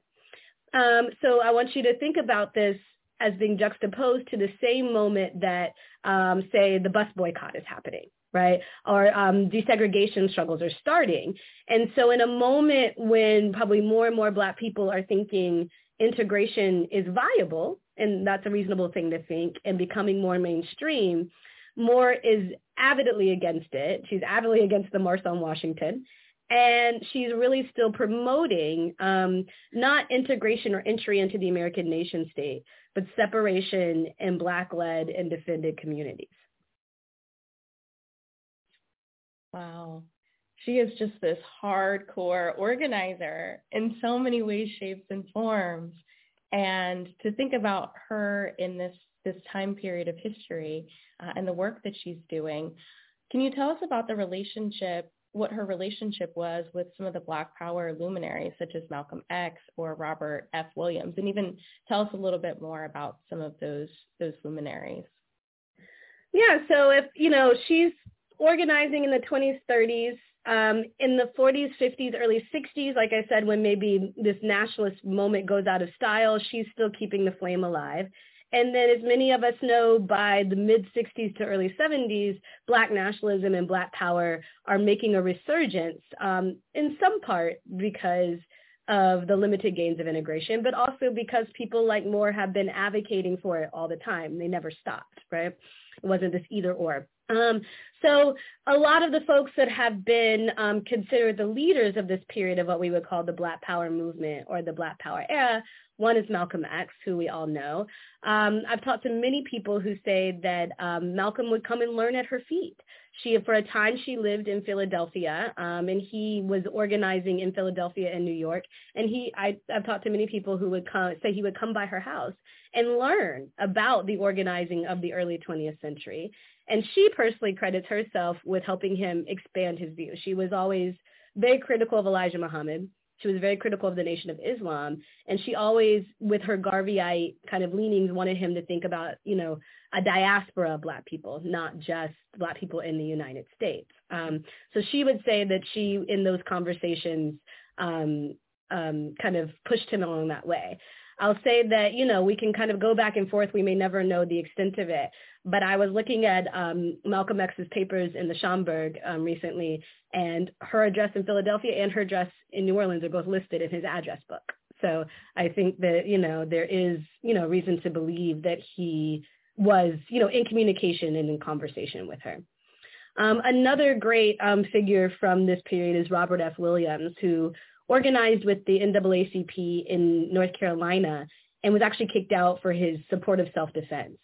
He eventually becomes, as he moves into exile, he was fleeing charges of kidnapping that were not true, becomes kind of a Black power icon, somebody that is friendly with Fidel Castro, somebody that goes to China and really advocates for a full-on revolution for Black people in America. We have lots of evidence of correspondence between him and Queen Mother Moore, particularly when he was in exile, talking about which way the movement should go, what people should be studying, what kind of plans they should be making for advocating for reparations, for Black separation, et cetera. So I bring this all up to say, at this point, if we're talking about the 60s or 70s, remember I told you Moore was born at the end of the 19th century. She's actually in her 60s or 70s. And this is where she gets this name of kind of being the Queen Mother of the movement. She's now an elder by the later 20th century. And younger revolutionaries and radicals are talking to her because she knows how to sustain a movement and because she's well-read and literate in, political organizing. Wow, this is such fascinating history. And you said something at the end that I would love for you to quickly expand upon before we go into breakout rooms. So could you tell us even more about why Moore is considered the mother of the modern reparations movement? Yeah, so the reparations movement, as we know, or how we think about Black people in reparations is really a movement driven by Black working class women. Its first iteration, I would argue to you, was right after the Civil War when a woman from Cowie House from Rutherford County, Tennessee, not too far actually from where I grew up, started a movement to get pensions for ex-slaves, right? So payment from the government for the work that they did in the past. She was caught up on mail fraud charges, as the government is wont to do, if you see a theme here. And the movement kind of died out for a while. But it was Moore in the late 50s and early 1960s who resurrected this kind of organizing, this grassroots organizing, to file a claim with the American government for reparations. So certainly there were people that were still doing it, but she was the one that kind of started a grassroots movement that took hold in sectors across the country. So she says that she did not know of House, that she found a kind of religious saying that people needed to appeal for their captors within 100 years. So if you think about 1865 being the end of the Civil War, she was saying by 1965, Black people needed to make this appeal to the captors. But in reality, what it really is happening here is she's using that as the basis to get people on board with a sense of urgency about filing a claim for such a thing. And I want to reiterate that at the time, this seemed incredibly fringe, but she got people on board with filing claims all across the country, and organizations and lawyers incorporating across the country. She would go on a tour talking about this in order to get people to think about reparations. And one of the things that I think is really great about her approach is, one, she was willing to appeal to the U.S. government. She thought, money was owed, but it was not just for Black people to continue on their lives as usual. She wanted to use that money as the basis of a separate claim for a separate community or a separate nation state. So you see this kind of interesting strategy of simultaneously critiquing the American government, but also, appealing to them for that. And most people that you talk to in the 60s, 70s, 80s, including some of these Black power luminaries that I'm talking about, really credit Audley Moore with being the person that first kind of kept pushing this idea before it was popular and part of popular parlance. Wow. Oh, this history is so fascinating. And I had actually learned about Callie House from another Teach the Black Freedom Struggle class that we had with Dana Ramey Berry and Callie Nicole Gross when we did our session on a Black woman's history of the United States. So we're going to take a pause now for our breakout rooms. And so now I'd like to welcome back Dr. Farmer as well as Dr. Jean Theo Harris so we can collectively celebrate the documentary that's coming out in just 2 days on Peacock. And Jean is actually going to talk to Ashley about the intersections of Queen Mother Moore and Mrs. Rosa Parks. And I just want to mention a couple of things that the documentary has already been nominated for Best Biographical Documentary for the 2022 Critics' Choice Documentary Awards. And today, Jean was on Democracy Now! To talk more about the film. So excited about not only the film, but the lessons that will accompany it and all of the ways that we can bring this learning and your work, Jean, to the classroom. So I'll pass it over to you to continue the conversation. So first, thank you so much, Sierra, and just like all this love. It is so nice to be together tonight in this week that the film is coming out, because in many ways, I think many of you have been with us on this journey and with me on this journey about Rosa Parks. And probably the thing I am most excited about is we have developed this whole curriculum suite around the film to, as like Sierra and Jesse and I like to call Rosa Parks, she's sort of a Trojan horse for teaching a lot of different things, right? And so the lessons really allow people to go in a lot of different directions. And so Sierra, Kaylor Jones, Jesse Hagopian, Tiffany Patterson, Jessica Recker, Ursula Wolf-Roca, and Say Bergen all helped with the lessons. And then Deborah and Bill and Zin are like really putting them into the world. And so it's just it's so exciting and so beautiful. And yeah.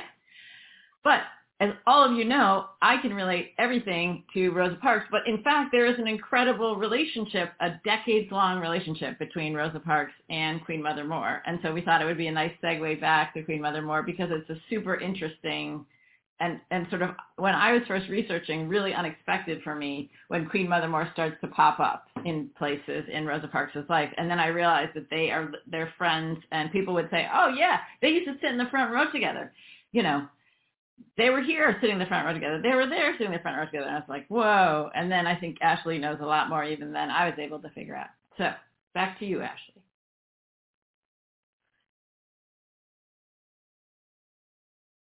There we go. I think I'll highlight two moments that I think really encapsulate kind of the longevity of Parks and Moore's relationship. One is if you look on the Library of Congress website, you will, and you put in Rosa Parks' papers, you will find a letter from Queen Mother Moore to Rosa Parks about that organization I was telling you about, the Universal Association of Ethiopian Women. The group that was started in the late 50s, early 60s, that was advocating for reparations and separation. And she's really interested in getting Parks on board with supporting the organization and in particular reparations, which I think is really interesting because everything I have told you kind of suggests, if you believe the narratives, right, that we talked about at the beginning of our session, is that, Parks is on the integrationist path, Queen Mother Moore is on this Black nationalist path, none between will meet. But as Jean has taught us, Parks was a far more, dynamic and politically interesting an expansive figure than we've ever really been told. And her and Moore found lots of points of congruence. Another is when they would go to the Black Power conferences together. Queen Mother Moore, again, was an elder by the 1960s. It's a series of conferences that took place between about 66 and 68, where people were trying to think about forming separate Black political parties, separate Black nations, perhaps. And there the stories go that, like, if you were in the hallway, you saw Queen Mother Moore in, like, her regalia telling you to reparations. And you would often see Parks beside her or sitting beside her at these events. And then I mentioned to you that Moore was active until the late 1990s. Her last public appearance was at the Million Man March in 1995. And Parks was there as well. There's actually this section of the program, the Mothers of the Movement, and there they have, Dorothy Height, they've got Maya Angelou, they've got Betty Shabazz, Malcolm X's widow, and they've got Parks and Queen Mother Moore. So that should tell you about how their lives are kind of intertwining, but also the ways in which they are respected figures in the movement. I often say if we want to talk and traffic in those narratives, like we would think of Rosa Parks as birthing a modern civil rights movement, you should think of Queen Mother Moore as kind of midwifing a modern Black nationalist movement in that way.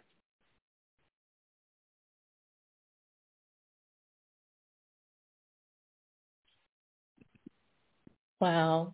That's so fascinating to hear the intersections. And I see Jean's comment in the chat that they literally sat next to each other in so many spaces, and to see how they converge in that way with their ideas and their orientation to the work. And so you mentioned Black nationalism. So how does Moore challenge our traditional understandings of Black nationalism? So, Black nationalism as a political philosophy, we're talking about the idea of Black people being able to exercise community control, self-determination, and self-defense, right? And to what end? Some of that is for an actual physical place that would constitute a nation. But more often than not, it's kind of a metaphysical or kind of figurative nation, this idea that Black people are bound together, even if we're not technically, making claim to some land and within a geographical boundary. Right? But if you have heard these things being advocated for, you probably heard them being advocated for by Black men, right? Whether that be Marcus Garvey, whether that be Malcolm X, whether that be Robert Williams, like I told you about, right? And so I think Moore really was a central architect of what we would think of as like 20th century Black nationalism, even though we only give that credit to the Garveys and the Malcolms, right, as I've explained to you. But also, she really, by taking on this persona of Queen Mother, was really able to be in a lot of the central places where Black nationalism was being practiced and theorized. So what do I mean by that? Black nationalism, in some ways, recapitulates, right, very standard gender norms, right? Men are the heads of the nation. Women are kind of the mothers and the molders of the nation. And so that would leave Moore out of a lot of the central kind of decision-making circles to which modern Black nationalism owes its stuff too. But what she did and then she's a lot older, right, than a lot of these folks as well, being born in the late 19th century. So by becoming a queen mother, right, all of a sudden she's an elder to be respected and her advice is to be sought, right? And that makes it okay for her to be in these spaces with all male groups all the time, when normally that would not be seen as something that was okay for a woman. And it also, I think, helps her stay relevant far past what people would be considering her organizing prime, right? When we think about organizing, we think of it wrongfully, but nonetheless, we think of it as a young person's game, right? And so by continuing to kind of take on this elder position, she enables herself to stay present. So if you talk to organizers, in the grassroots, and especially in places like Mississippi, they'll say, Black nationalism is the child of Malcolm X and Queen Mother Moore, right? The political child of Malcolm X and Queen Mother Moore. And I think that is, in fact, the case. Wow. And we've talked a little bit about Queen Mother Moore and the relationship to Malcolm X and some of the men of the movement. And I see a couple of questions in the chat box that I'll kind of pull together, because I think that in talking about Mrs. Rosa Parks, many people were sparked about other folks that they had out too. And so folks in the chat are wondering about Queen Mother Moore's relationship with organizers like Angela Davis and Ella Baker and Septima Clark. Great questions. Now, Ella Baker and her were well known to each other and moved in and out of circles together, particularly in Harlem with political organizing. But I don't have as much evidence about Septima Clark. And who was the third? Did you ask for? Sorry. Yeah, Angela Davis. Angela Davis, yeah.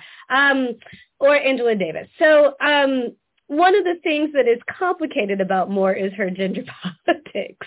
And I think, she was also human. And so I think that she was certainly in support of somebody like Angela Davis, right? And organized for her release as a political prisoner, as she did with many other political prisoners. But as I mentioned before, part of her ability to stay kind of relevant was dependent on her being sought after by Black male leaders. And so I don't think she forged as good of relationships with younger Black radicals because I think she kind of felt a little bit of a scarcity model in that sense. That also said, the young Black women did not love her because your girl Queen Mother Moore had, like I said, some problematic gender politics by every stretch of the matter, but she was who she was. And that included promoting polygamy as a way to counteract and the, disparate rates between Black men and Black women and the mass incarceration of Black men. And she bought in a lot of times to this kind of very masculinist Black nationalist ideal, even as she herself was flouting all of that, right? Like it didn't apply to her, but it applied to all the other women, and particularly the young women. So if you talk to younger activists, particularly those that were organizing, say, in the 60s or 70s, like a Davis, they are appreciative of her struggle, think that she had a shrewd political acumen and organizing strategy, but found it difficult to kind of meet with her because they felt kind of taught down to them about and kind of tried to impose her gender politics on them. So, folks are human, and that was that.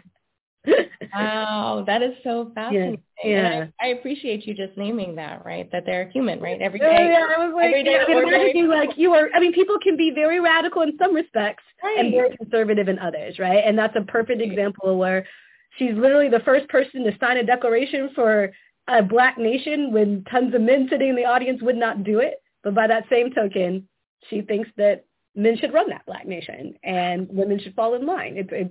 She is on part of it, but everybody else has to follow the gender rules. Wow. Oh, my gosh. Wow.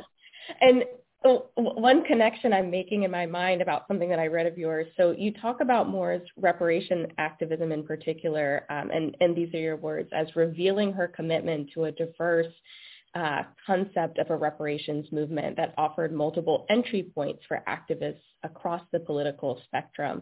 So even with the problematic gender politics, can you talk more about how she did this?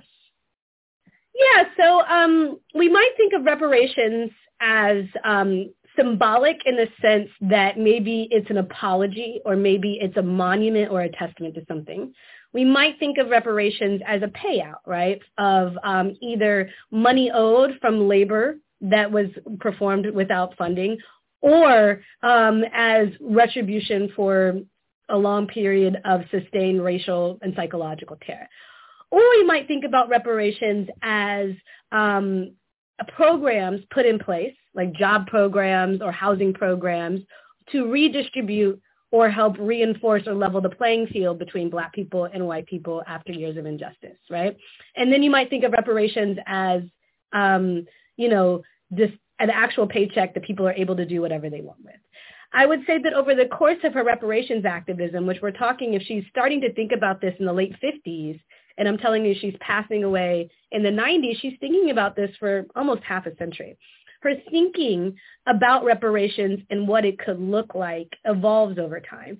And so if you drop down in different moments of her life, you will see her advocating for different ways of reparations. Some of that, like I said, is appealing for a payout. And sometimes in pamphlets, she's talking about government programs to level the playing field. At other moments, she is talking about, acknowledgement from the American nation state of the wrongs done. But what that kind of diverse understanding of repayment and repair does is allow different people different entry points into advocating for this cause, right? I think that's one of the things in which she was incredibly expansive and imaginative in that way, right? And so some folks maybe couldn't get on board with, like, we're going to take the money and form a separate nation, but they could get on board with government programs that, privileged or, leveraged the playing field for jobs or schools or employment, right? Or maybe they could get on board with saying, if you can trace your lineage, you should get a paycheck for that unpaid labor of your ancestors. So I like to think of her as kind of a watering can, sprinkling water and letting the flowers of reparations bloom in all kinds of places. So the folks in Philadelphia wanted a separate nation. The folks in, LA were a bunch of lawyers that wanted the government to give a paycheck, right? And she was supportive and kind of the patron saint of all of those different ways of thinking about this.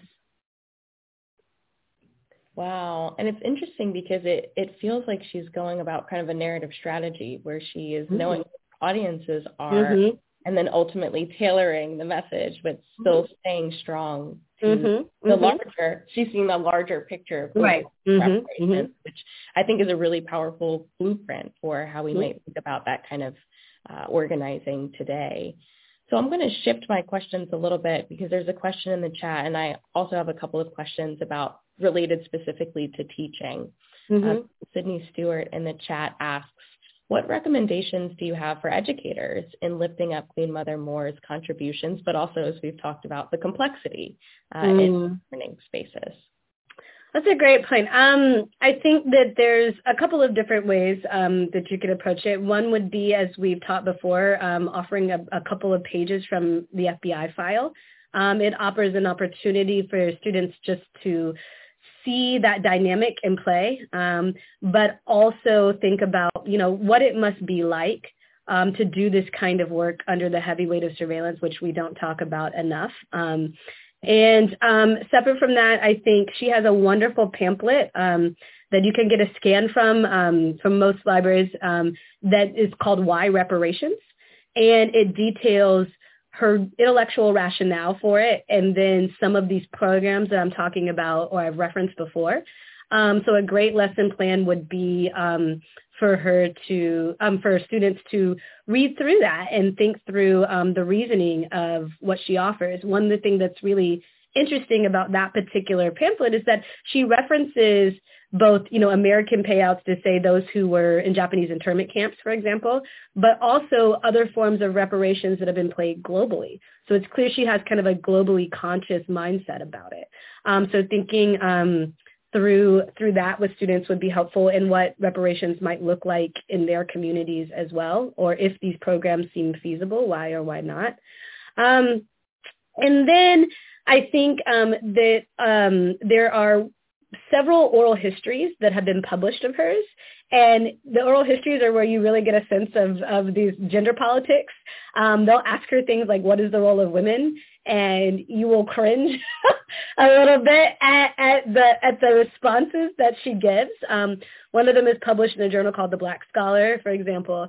And so, in one part of the interview, she'll be offering this wonderful assessment of reparations or kind of racial terror and the American nation state. The next thing she'll be like, husbands for 5 women, right? And so, you might just ask students to read through that and say, how do we understand this person? Where would you, if we had to kind of make a graph or, a kind of plot of politics at this particular moment, what things will we consider, kind of reformist, radical, revolutionary, conservative? And what does that tell us about the complexities of people as human beings?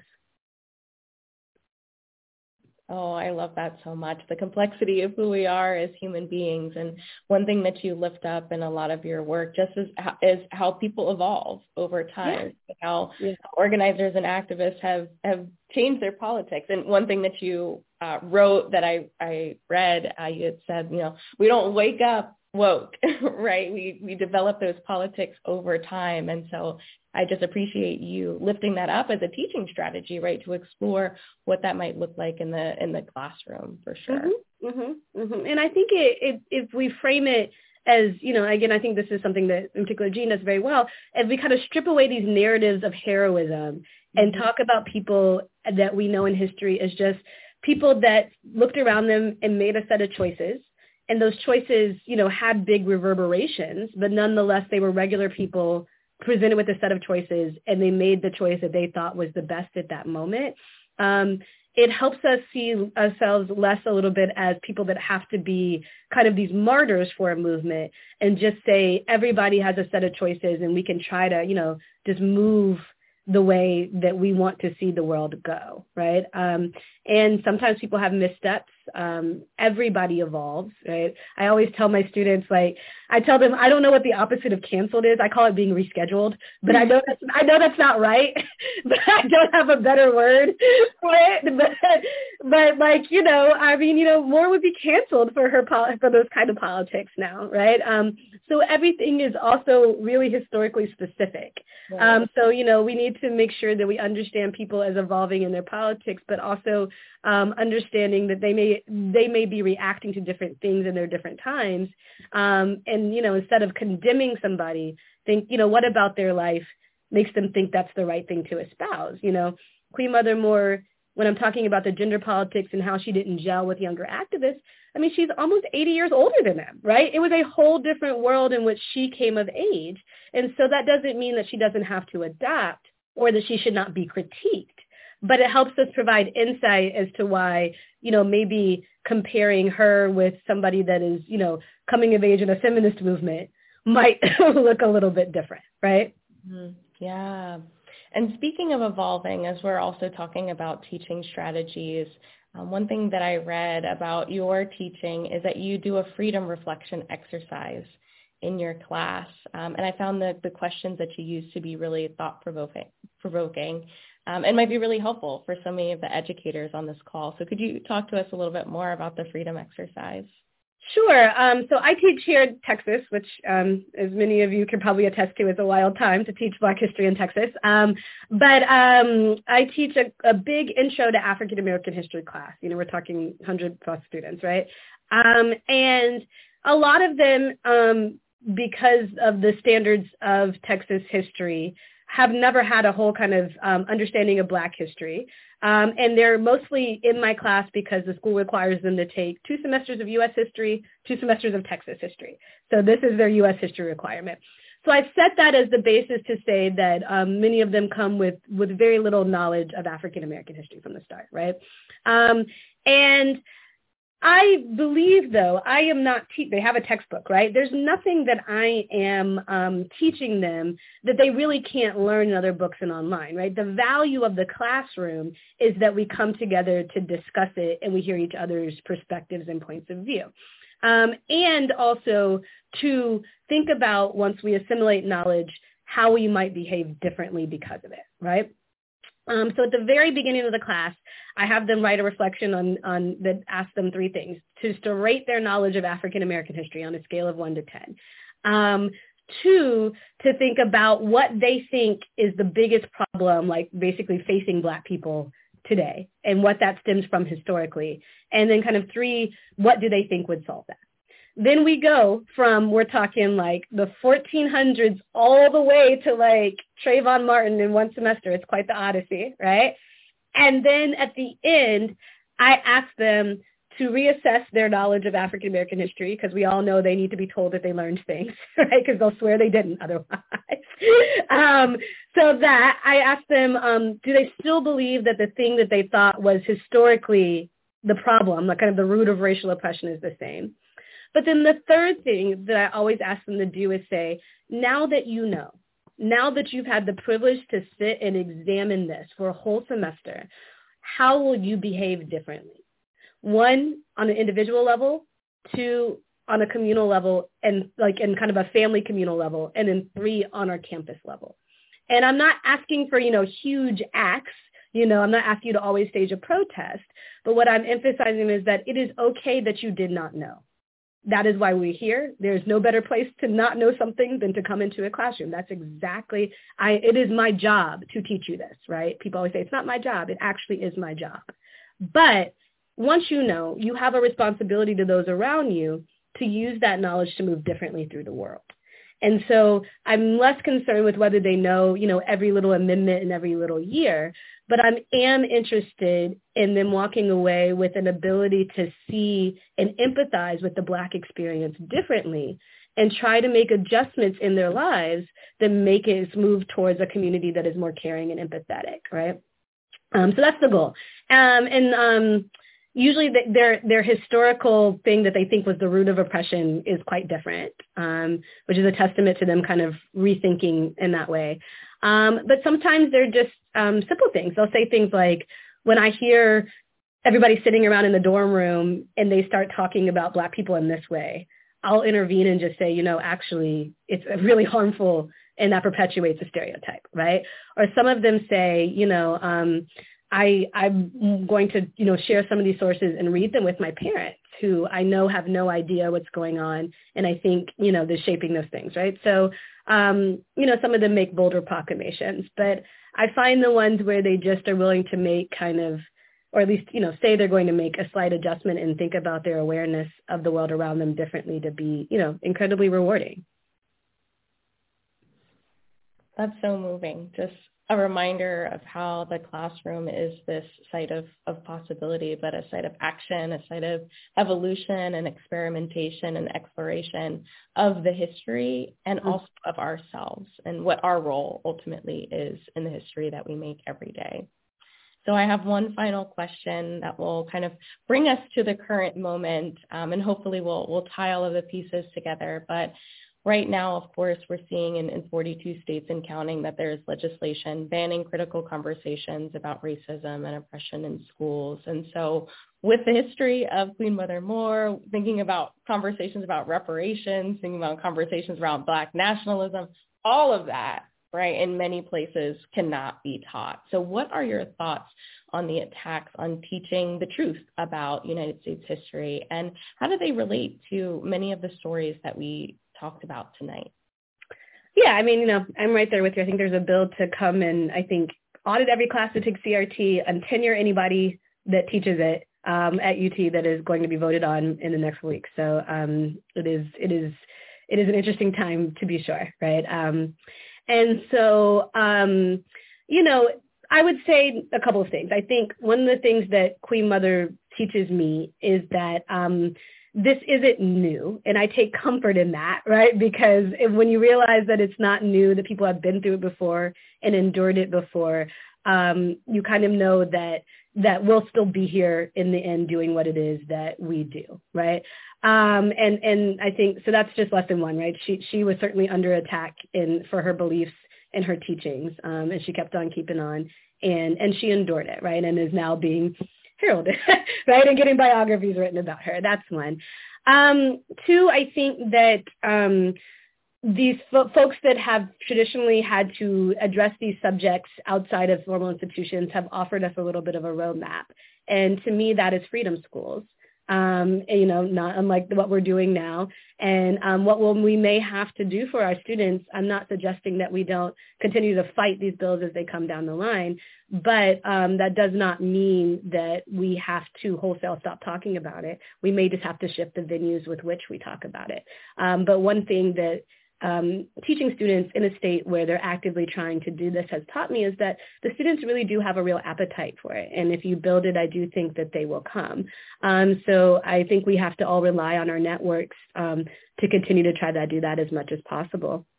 And we also have to keep having community, right? I mean, part of what this is about, I mean, they don't even know what they're saying, right? And nor do I think they really actually care. It's just they want somebody to glom onto, right, as to be kind of the target of this. And so, we need to make sure that we stay in community with one another, that we understand that that's what it is and not to get, distracted from that. And if we see folks that we care about in our community becoming the target of that, be ready to, support and stand up for them as much as possible. In that case. But, we will get through this is what I would say. And, as people have done it before. And we know that it's so scary for exactly the same reason that we talked about when we got on today. It's because what happens when our students know the truth, right? They're afraid of how they might behave differently. They're afraid of that they won't be able to have the same level of power and keep people entranced by these kind of Disney-like narratives of what the history is versus what it actually is. So as much as we can continue to push that and empower our students to say that the truth really is a path to the different world, then I think that, we're on the right path and we'll be okay.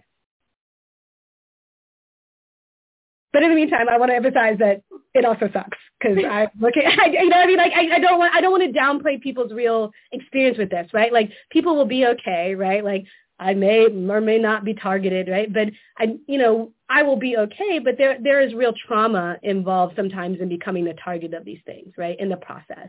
And so I want to reassure people that there is community and that they are on the right side and doing the right thing without also saying that, when you become the target of some of these things, it can be scary for a time, right? And I don't want to minimize people's experiences, even while saying that I don't think in the end, it will be all right. Mm-hmm.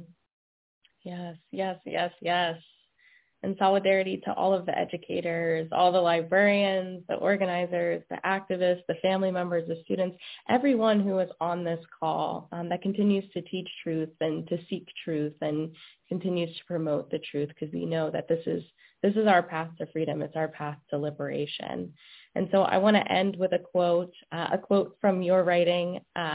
And I think that it will hopefully tie together this conversation and bringing together Queen Mother Moore, but also thinking about learning the history so that we can dream new futures. And so in your words, Dr. Farmer, you said Queen Mother Moore certainly meant that African Americans deserved and should demand repayment.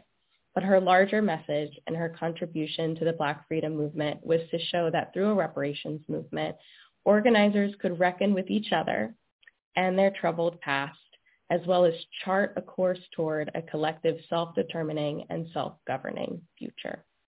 And so with that, I want to say thank you. Welcome back. And that was an extensive discussion on the lifetimes and contributions of Audley Queen Mother Moore. And right now we'll take a break. We'll be back with our concluding segment for this program.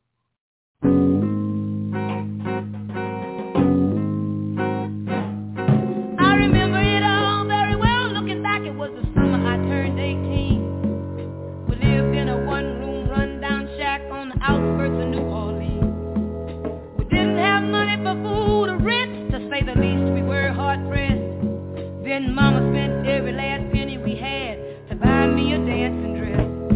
Mama washed and combed and curled my hair, and she painted my eyes and lips. Then I stepped into my satin dancing dress. It was spit on the side, clean up to my hips. It was red velvet trim and it fitted me good. And standing back from the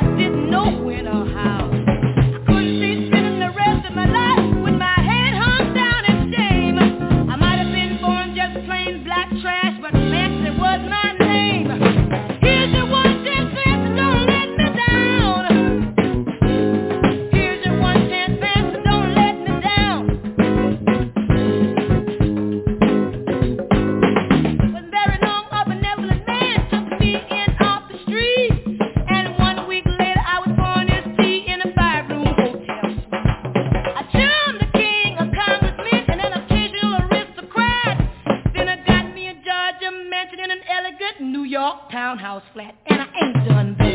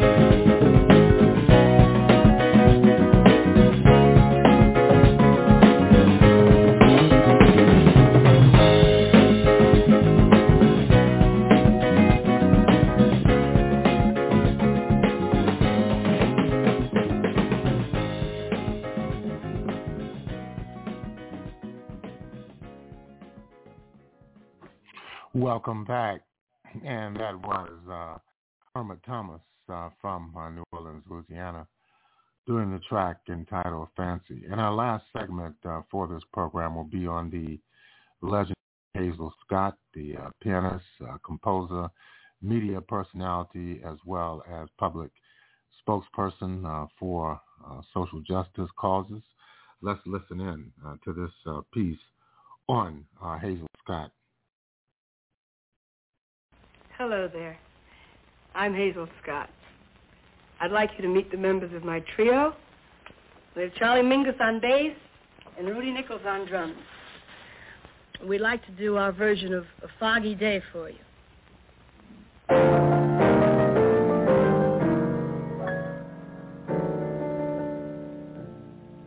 I was a stranger in the city,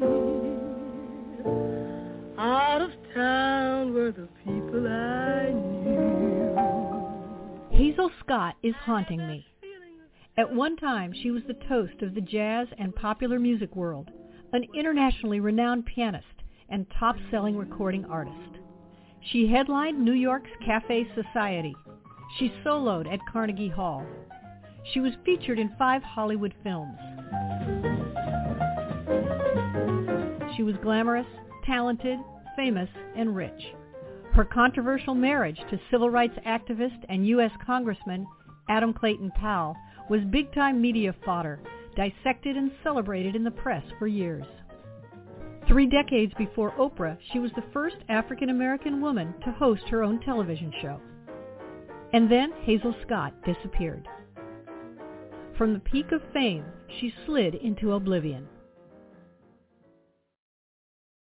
Whatever happened to Hazel Scott? Why today do we admire and listen to so many of her contemporaries, none of whom were more famous or adored than Scott in her prime? But we never even hear her name. So who is Hazel Scott, and why has she been all but erased from history?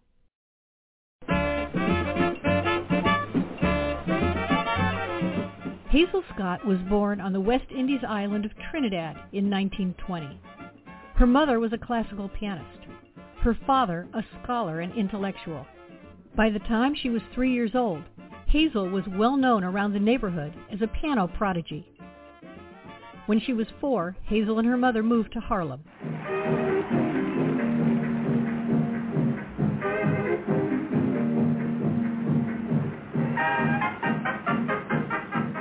When Hazel was 8, her mother took her to audition at Juilliard.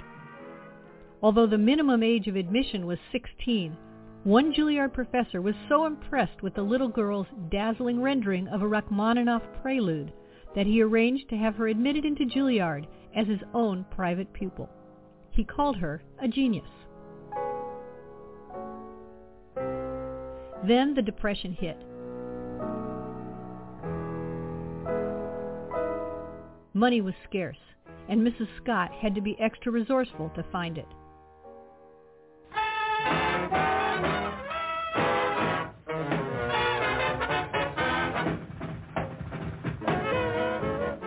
All-girl bands were big at the time, but clearly none needed a classical pianist. So Mrs. Scott taught herself the saxophone, and she taught herself jazz. For several years, she played with various all-women's bands, eventually forming her own.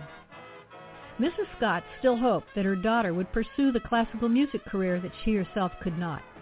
But teenage Hazel had other ideas. She wanted to play jazz. For a while, she played piano in her mother's own band, honing her chops. While still in high school, Hazel debuted at the hugely popular Roseland Ballroom. Her act followed Count Basie. She was a huge hit. She then hosted her own radio show on WOR in New York City, choosing to play complicated classical numbers, which showcased her piano virtuosity.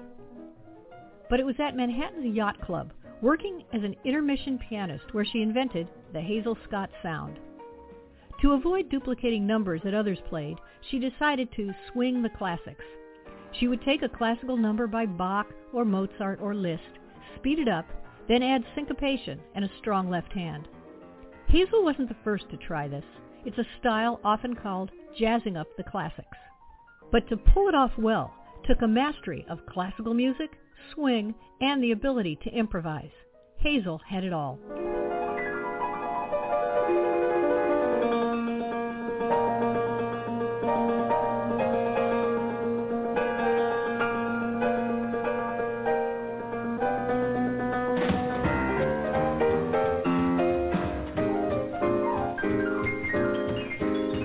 Hazel's career was gathering steam. Then, at age 19, came her big break.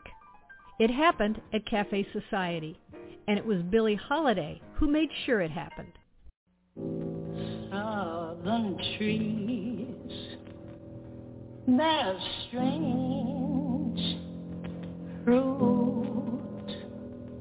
Cafe Society became legendary on its opening night when headliner Billie Holiday debuted her new song, Strange Fruit. Written by Abe Mirapol, this powerful song about lynching became Holiday's signature number. Crowds flocked to Cafe Society to hear her sing it. Strange fruit hanging from the poplar trees. Cafe Society was the first fully integrated nightclub in America. Opened in 1938, Cafe Society was the creation of Barney Josephson, a left-leaning progressive who wanted to challenge the de facto segregation of night spots throughout the country. Even places like Harlem's Cotton Club, which featured black performers, was a whites-only establishment when it came to the clientele. Josephson envisioned Cafe Society as an American version of the European political cabaret, and the club was often the scene of left-wing fundraisers. Featuring the top talent of the day, from Bessie Smith and Miles Davis to Nat King Cole and the Weavers, Cafe Society quickly became New York's hottest night spot.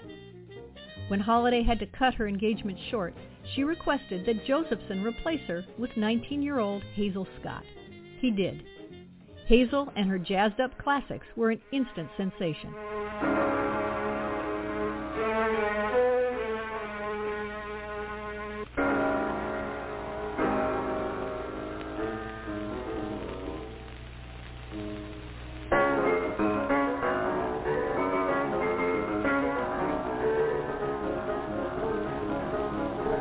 In 1940, she recorded her first solo album, Swinging the Classics, which sold well and received rave reviews.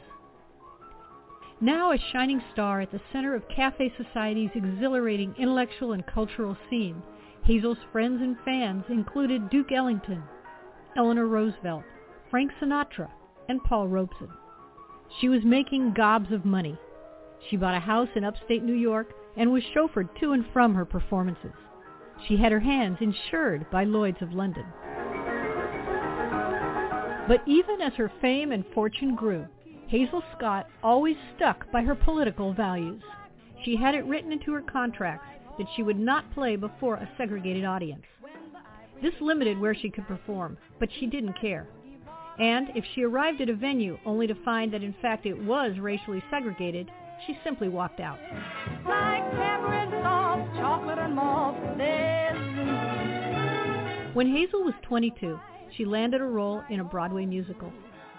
After seeing the play, New York Times theater critic Brooks Atkinson wrote that Hazel Scott has the most incandescent personality of anyone in the show. It was inevitable that Hollywood would come calling. Whew. Just hold on and suck in. At the time Hazel Scott showed up in Hollywood, African Americans in movies were nearly always portrayed as buffoons, incompetent, servants, or villains. For African American women, the roles were essentially limited to maids or hookers. Hazel knew all this, and she wasn't going to play along.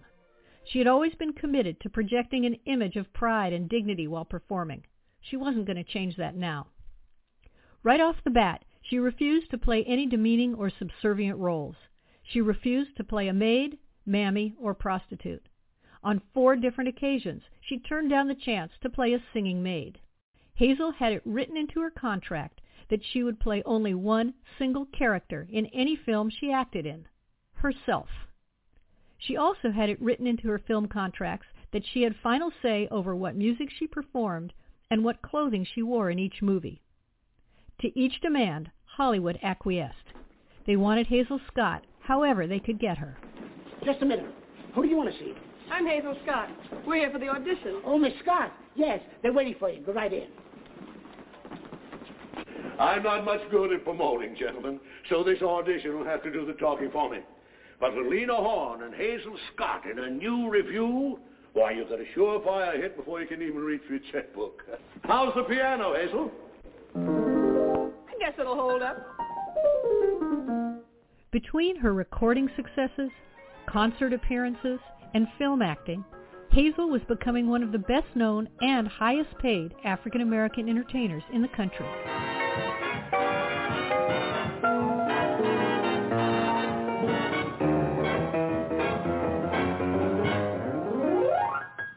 Then her career hit a roadblock.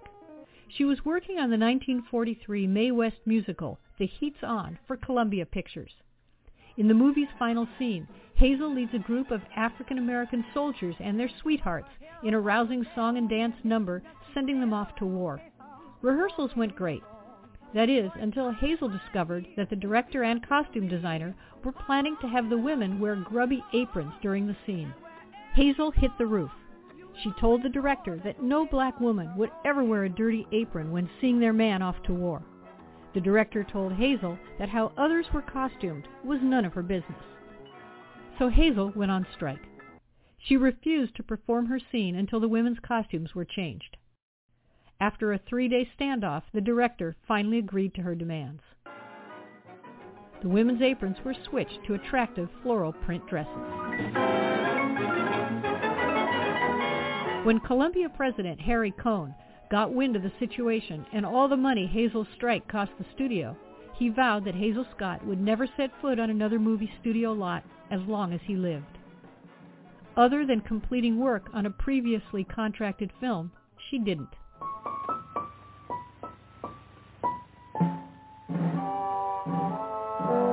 Returning to New York, Hazel resumed her music career. She performed for servicemen at hospitals and at the Stage Door Canteen. She became a pin-up favorite among soldiers. And then she fell in love. Is this the land of the free and the home of the brave? Oh! Is this a land with liberty and justice for all? Oh! Is this one nation, indivisible, under God? No! Either let us practice the democracy we are preaching, or shut up. Adam Clayton Powell, Baptist minister, leading civil rights activist in Harlem, first black New York City councilman, and now, in 1945, newly elected Congressman of the United States, was 12 years older than Hazel.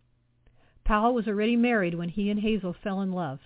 They began a secret affair, and then, just 4 days after his divorce, they married. The Scott Powells were the power couple of the moment. Both were accomplished, admired, and respected in their fields. Both were politically progressive and committed to civil rights. Americans, both black and white, were fascinated with this glamorous, controversial, wealthy, attractive pair. Photographers followed them. The press wrote cover stories about them. They were the most famous black couple in America.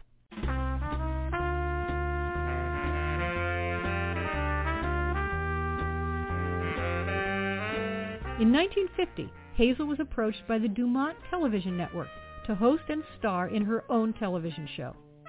This is the Dumont Television Network. Dumont was the fourth and smallest network in the infant TV industry. With a smaller budget than the big three networks, Dumont learned to do more with less, and they took risks. Dumont produced the pioneering Cavalcade of Stars, a variety show starring Jackie Gleason and his honeymooners. They aired Captain Video and his Video Rangers, a futuristic sci-fi series, and they produced the first television show hosted by an African-American woman. The Hazel Scott Show premiered on April 14, 1950. Unfortunately, no footage of this groundbreaking show exists today. But we do know that the program was a then standard 15 minutes, during which Hazel played the piano, sang, and chatted with the television audience. She was the whole show. The show got excellent ratings and was expanded from once a week to 3 times a week. And then the roof caved in. Are you a member of the Communist Party? Or have you ever been a member of the Communist Party? It's unfortunate and tragic that I have to teach this committee the basic principles of Americanism. That's not the question. Blacklisting in the entertainment industry had been underway since 1947, when the Hollywood 10, a group of progressive writers, directors, and producers, were called before the Congressional House Un-American Activities Committee, or HUAC, questioned about their political beliefs, and sent to prison for refusing to answer. In 1950, a right-wing journal put out a booklet called Red Channels. The booklet listed 151 actors, writers, musicians, broadcast journalists, and others in the entertainment industry suspected of being subversives.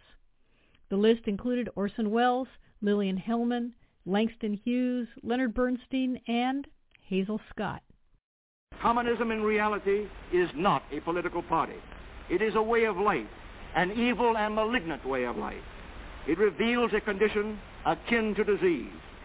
During the anti-communist hysteria of the Cold War era, just having your name in red channels was enough to get a person fired from their job and blacklisted from future employment.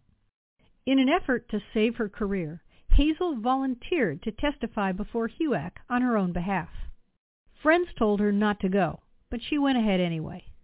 During her testimony, she denied being a communist or communist sympathizer, but she also challenged the morality of HUAC and the entire blacklisting enterprise. In her testimony, she said, "It has been possible for all sorts of witch doctors, pseudo-experts, and self-appointed judges to step forward and offer their particular brand of subversive selection. This is the day for the professional gossip, the organized rumor monger, and the smear artist with a spray gun." Her testimony made big news.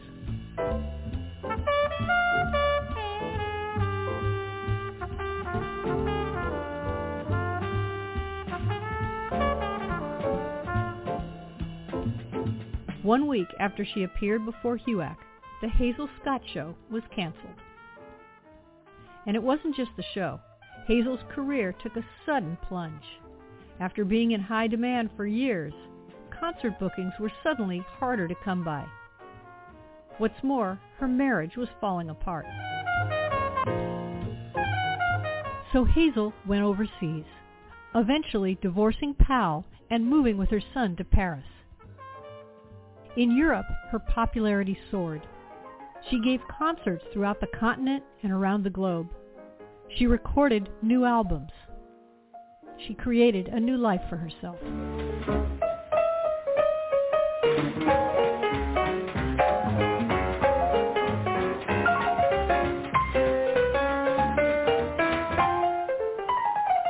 Hazel's Paris apartment became a gathering place for expats and old friends.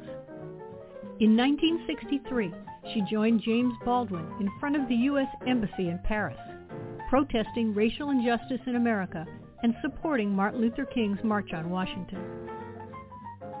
Eventually, Hazel decided to return home. However, when she did resettle in the U.S. in 1967, she found that the music scene had passed her by. Jazz had been eclipsed by rock and roll, and it was becoming increasingly difficult for jazz artists to make a living. Doubly so for Hazel Scott.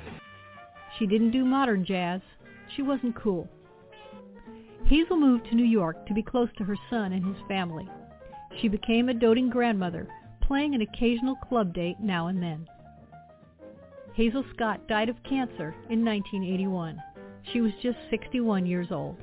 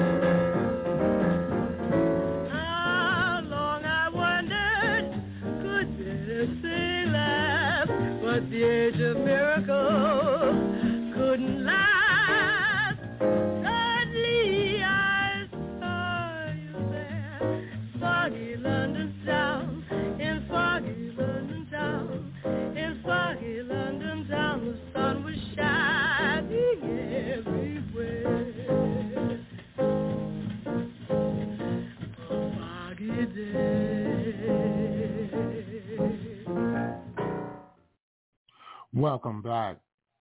And that was a special audio documentary on the legendary Hazel Scott. And that's going to conclude our program for today. You've been listening to the Pan-African Journal worldwide radio broadcast for Saturday, March 25th, 2023. Our focus on women's history will continue in our next program. If you'd like to have access to this program, just go to our website at Pan-African Radio Network. That's at blogtalkradio.com/Pan-African Journal. If you'd like to read the Pan-African Newswire, just go to our website at panafricannews.blogspot.com. We'll close out with Hazel Scott from the album entitled Great Scott.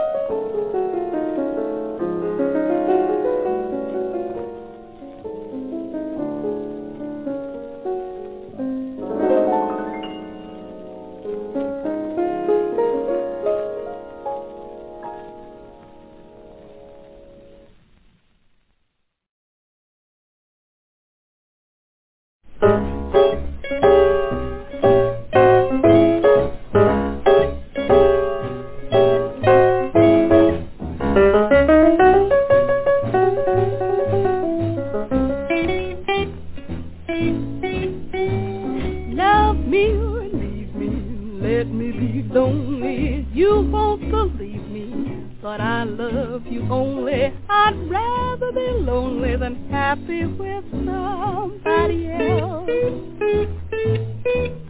You might find the nighttime the right time for kissing, but nighttime's my time for just reminiscing, regretting instead of forgetting with somebody else.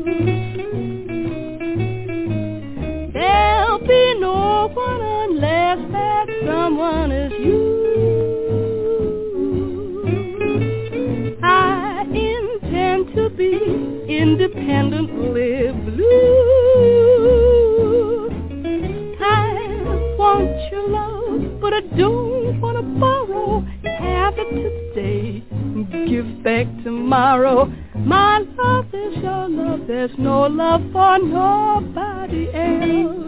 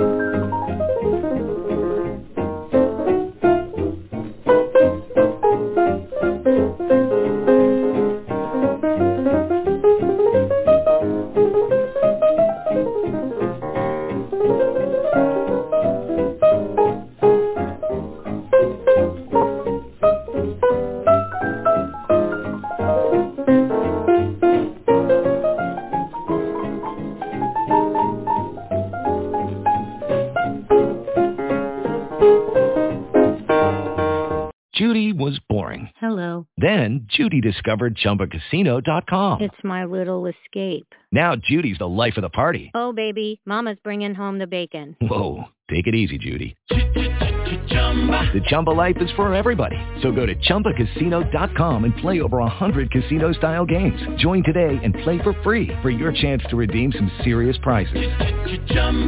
ChumbaCasino.com. No purchase necessary. Void where prohibited by law. 18 plus terms and conditions apply. See website for details.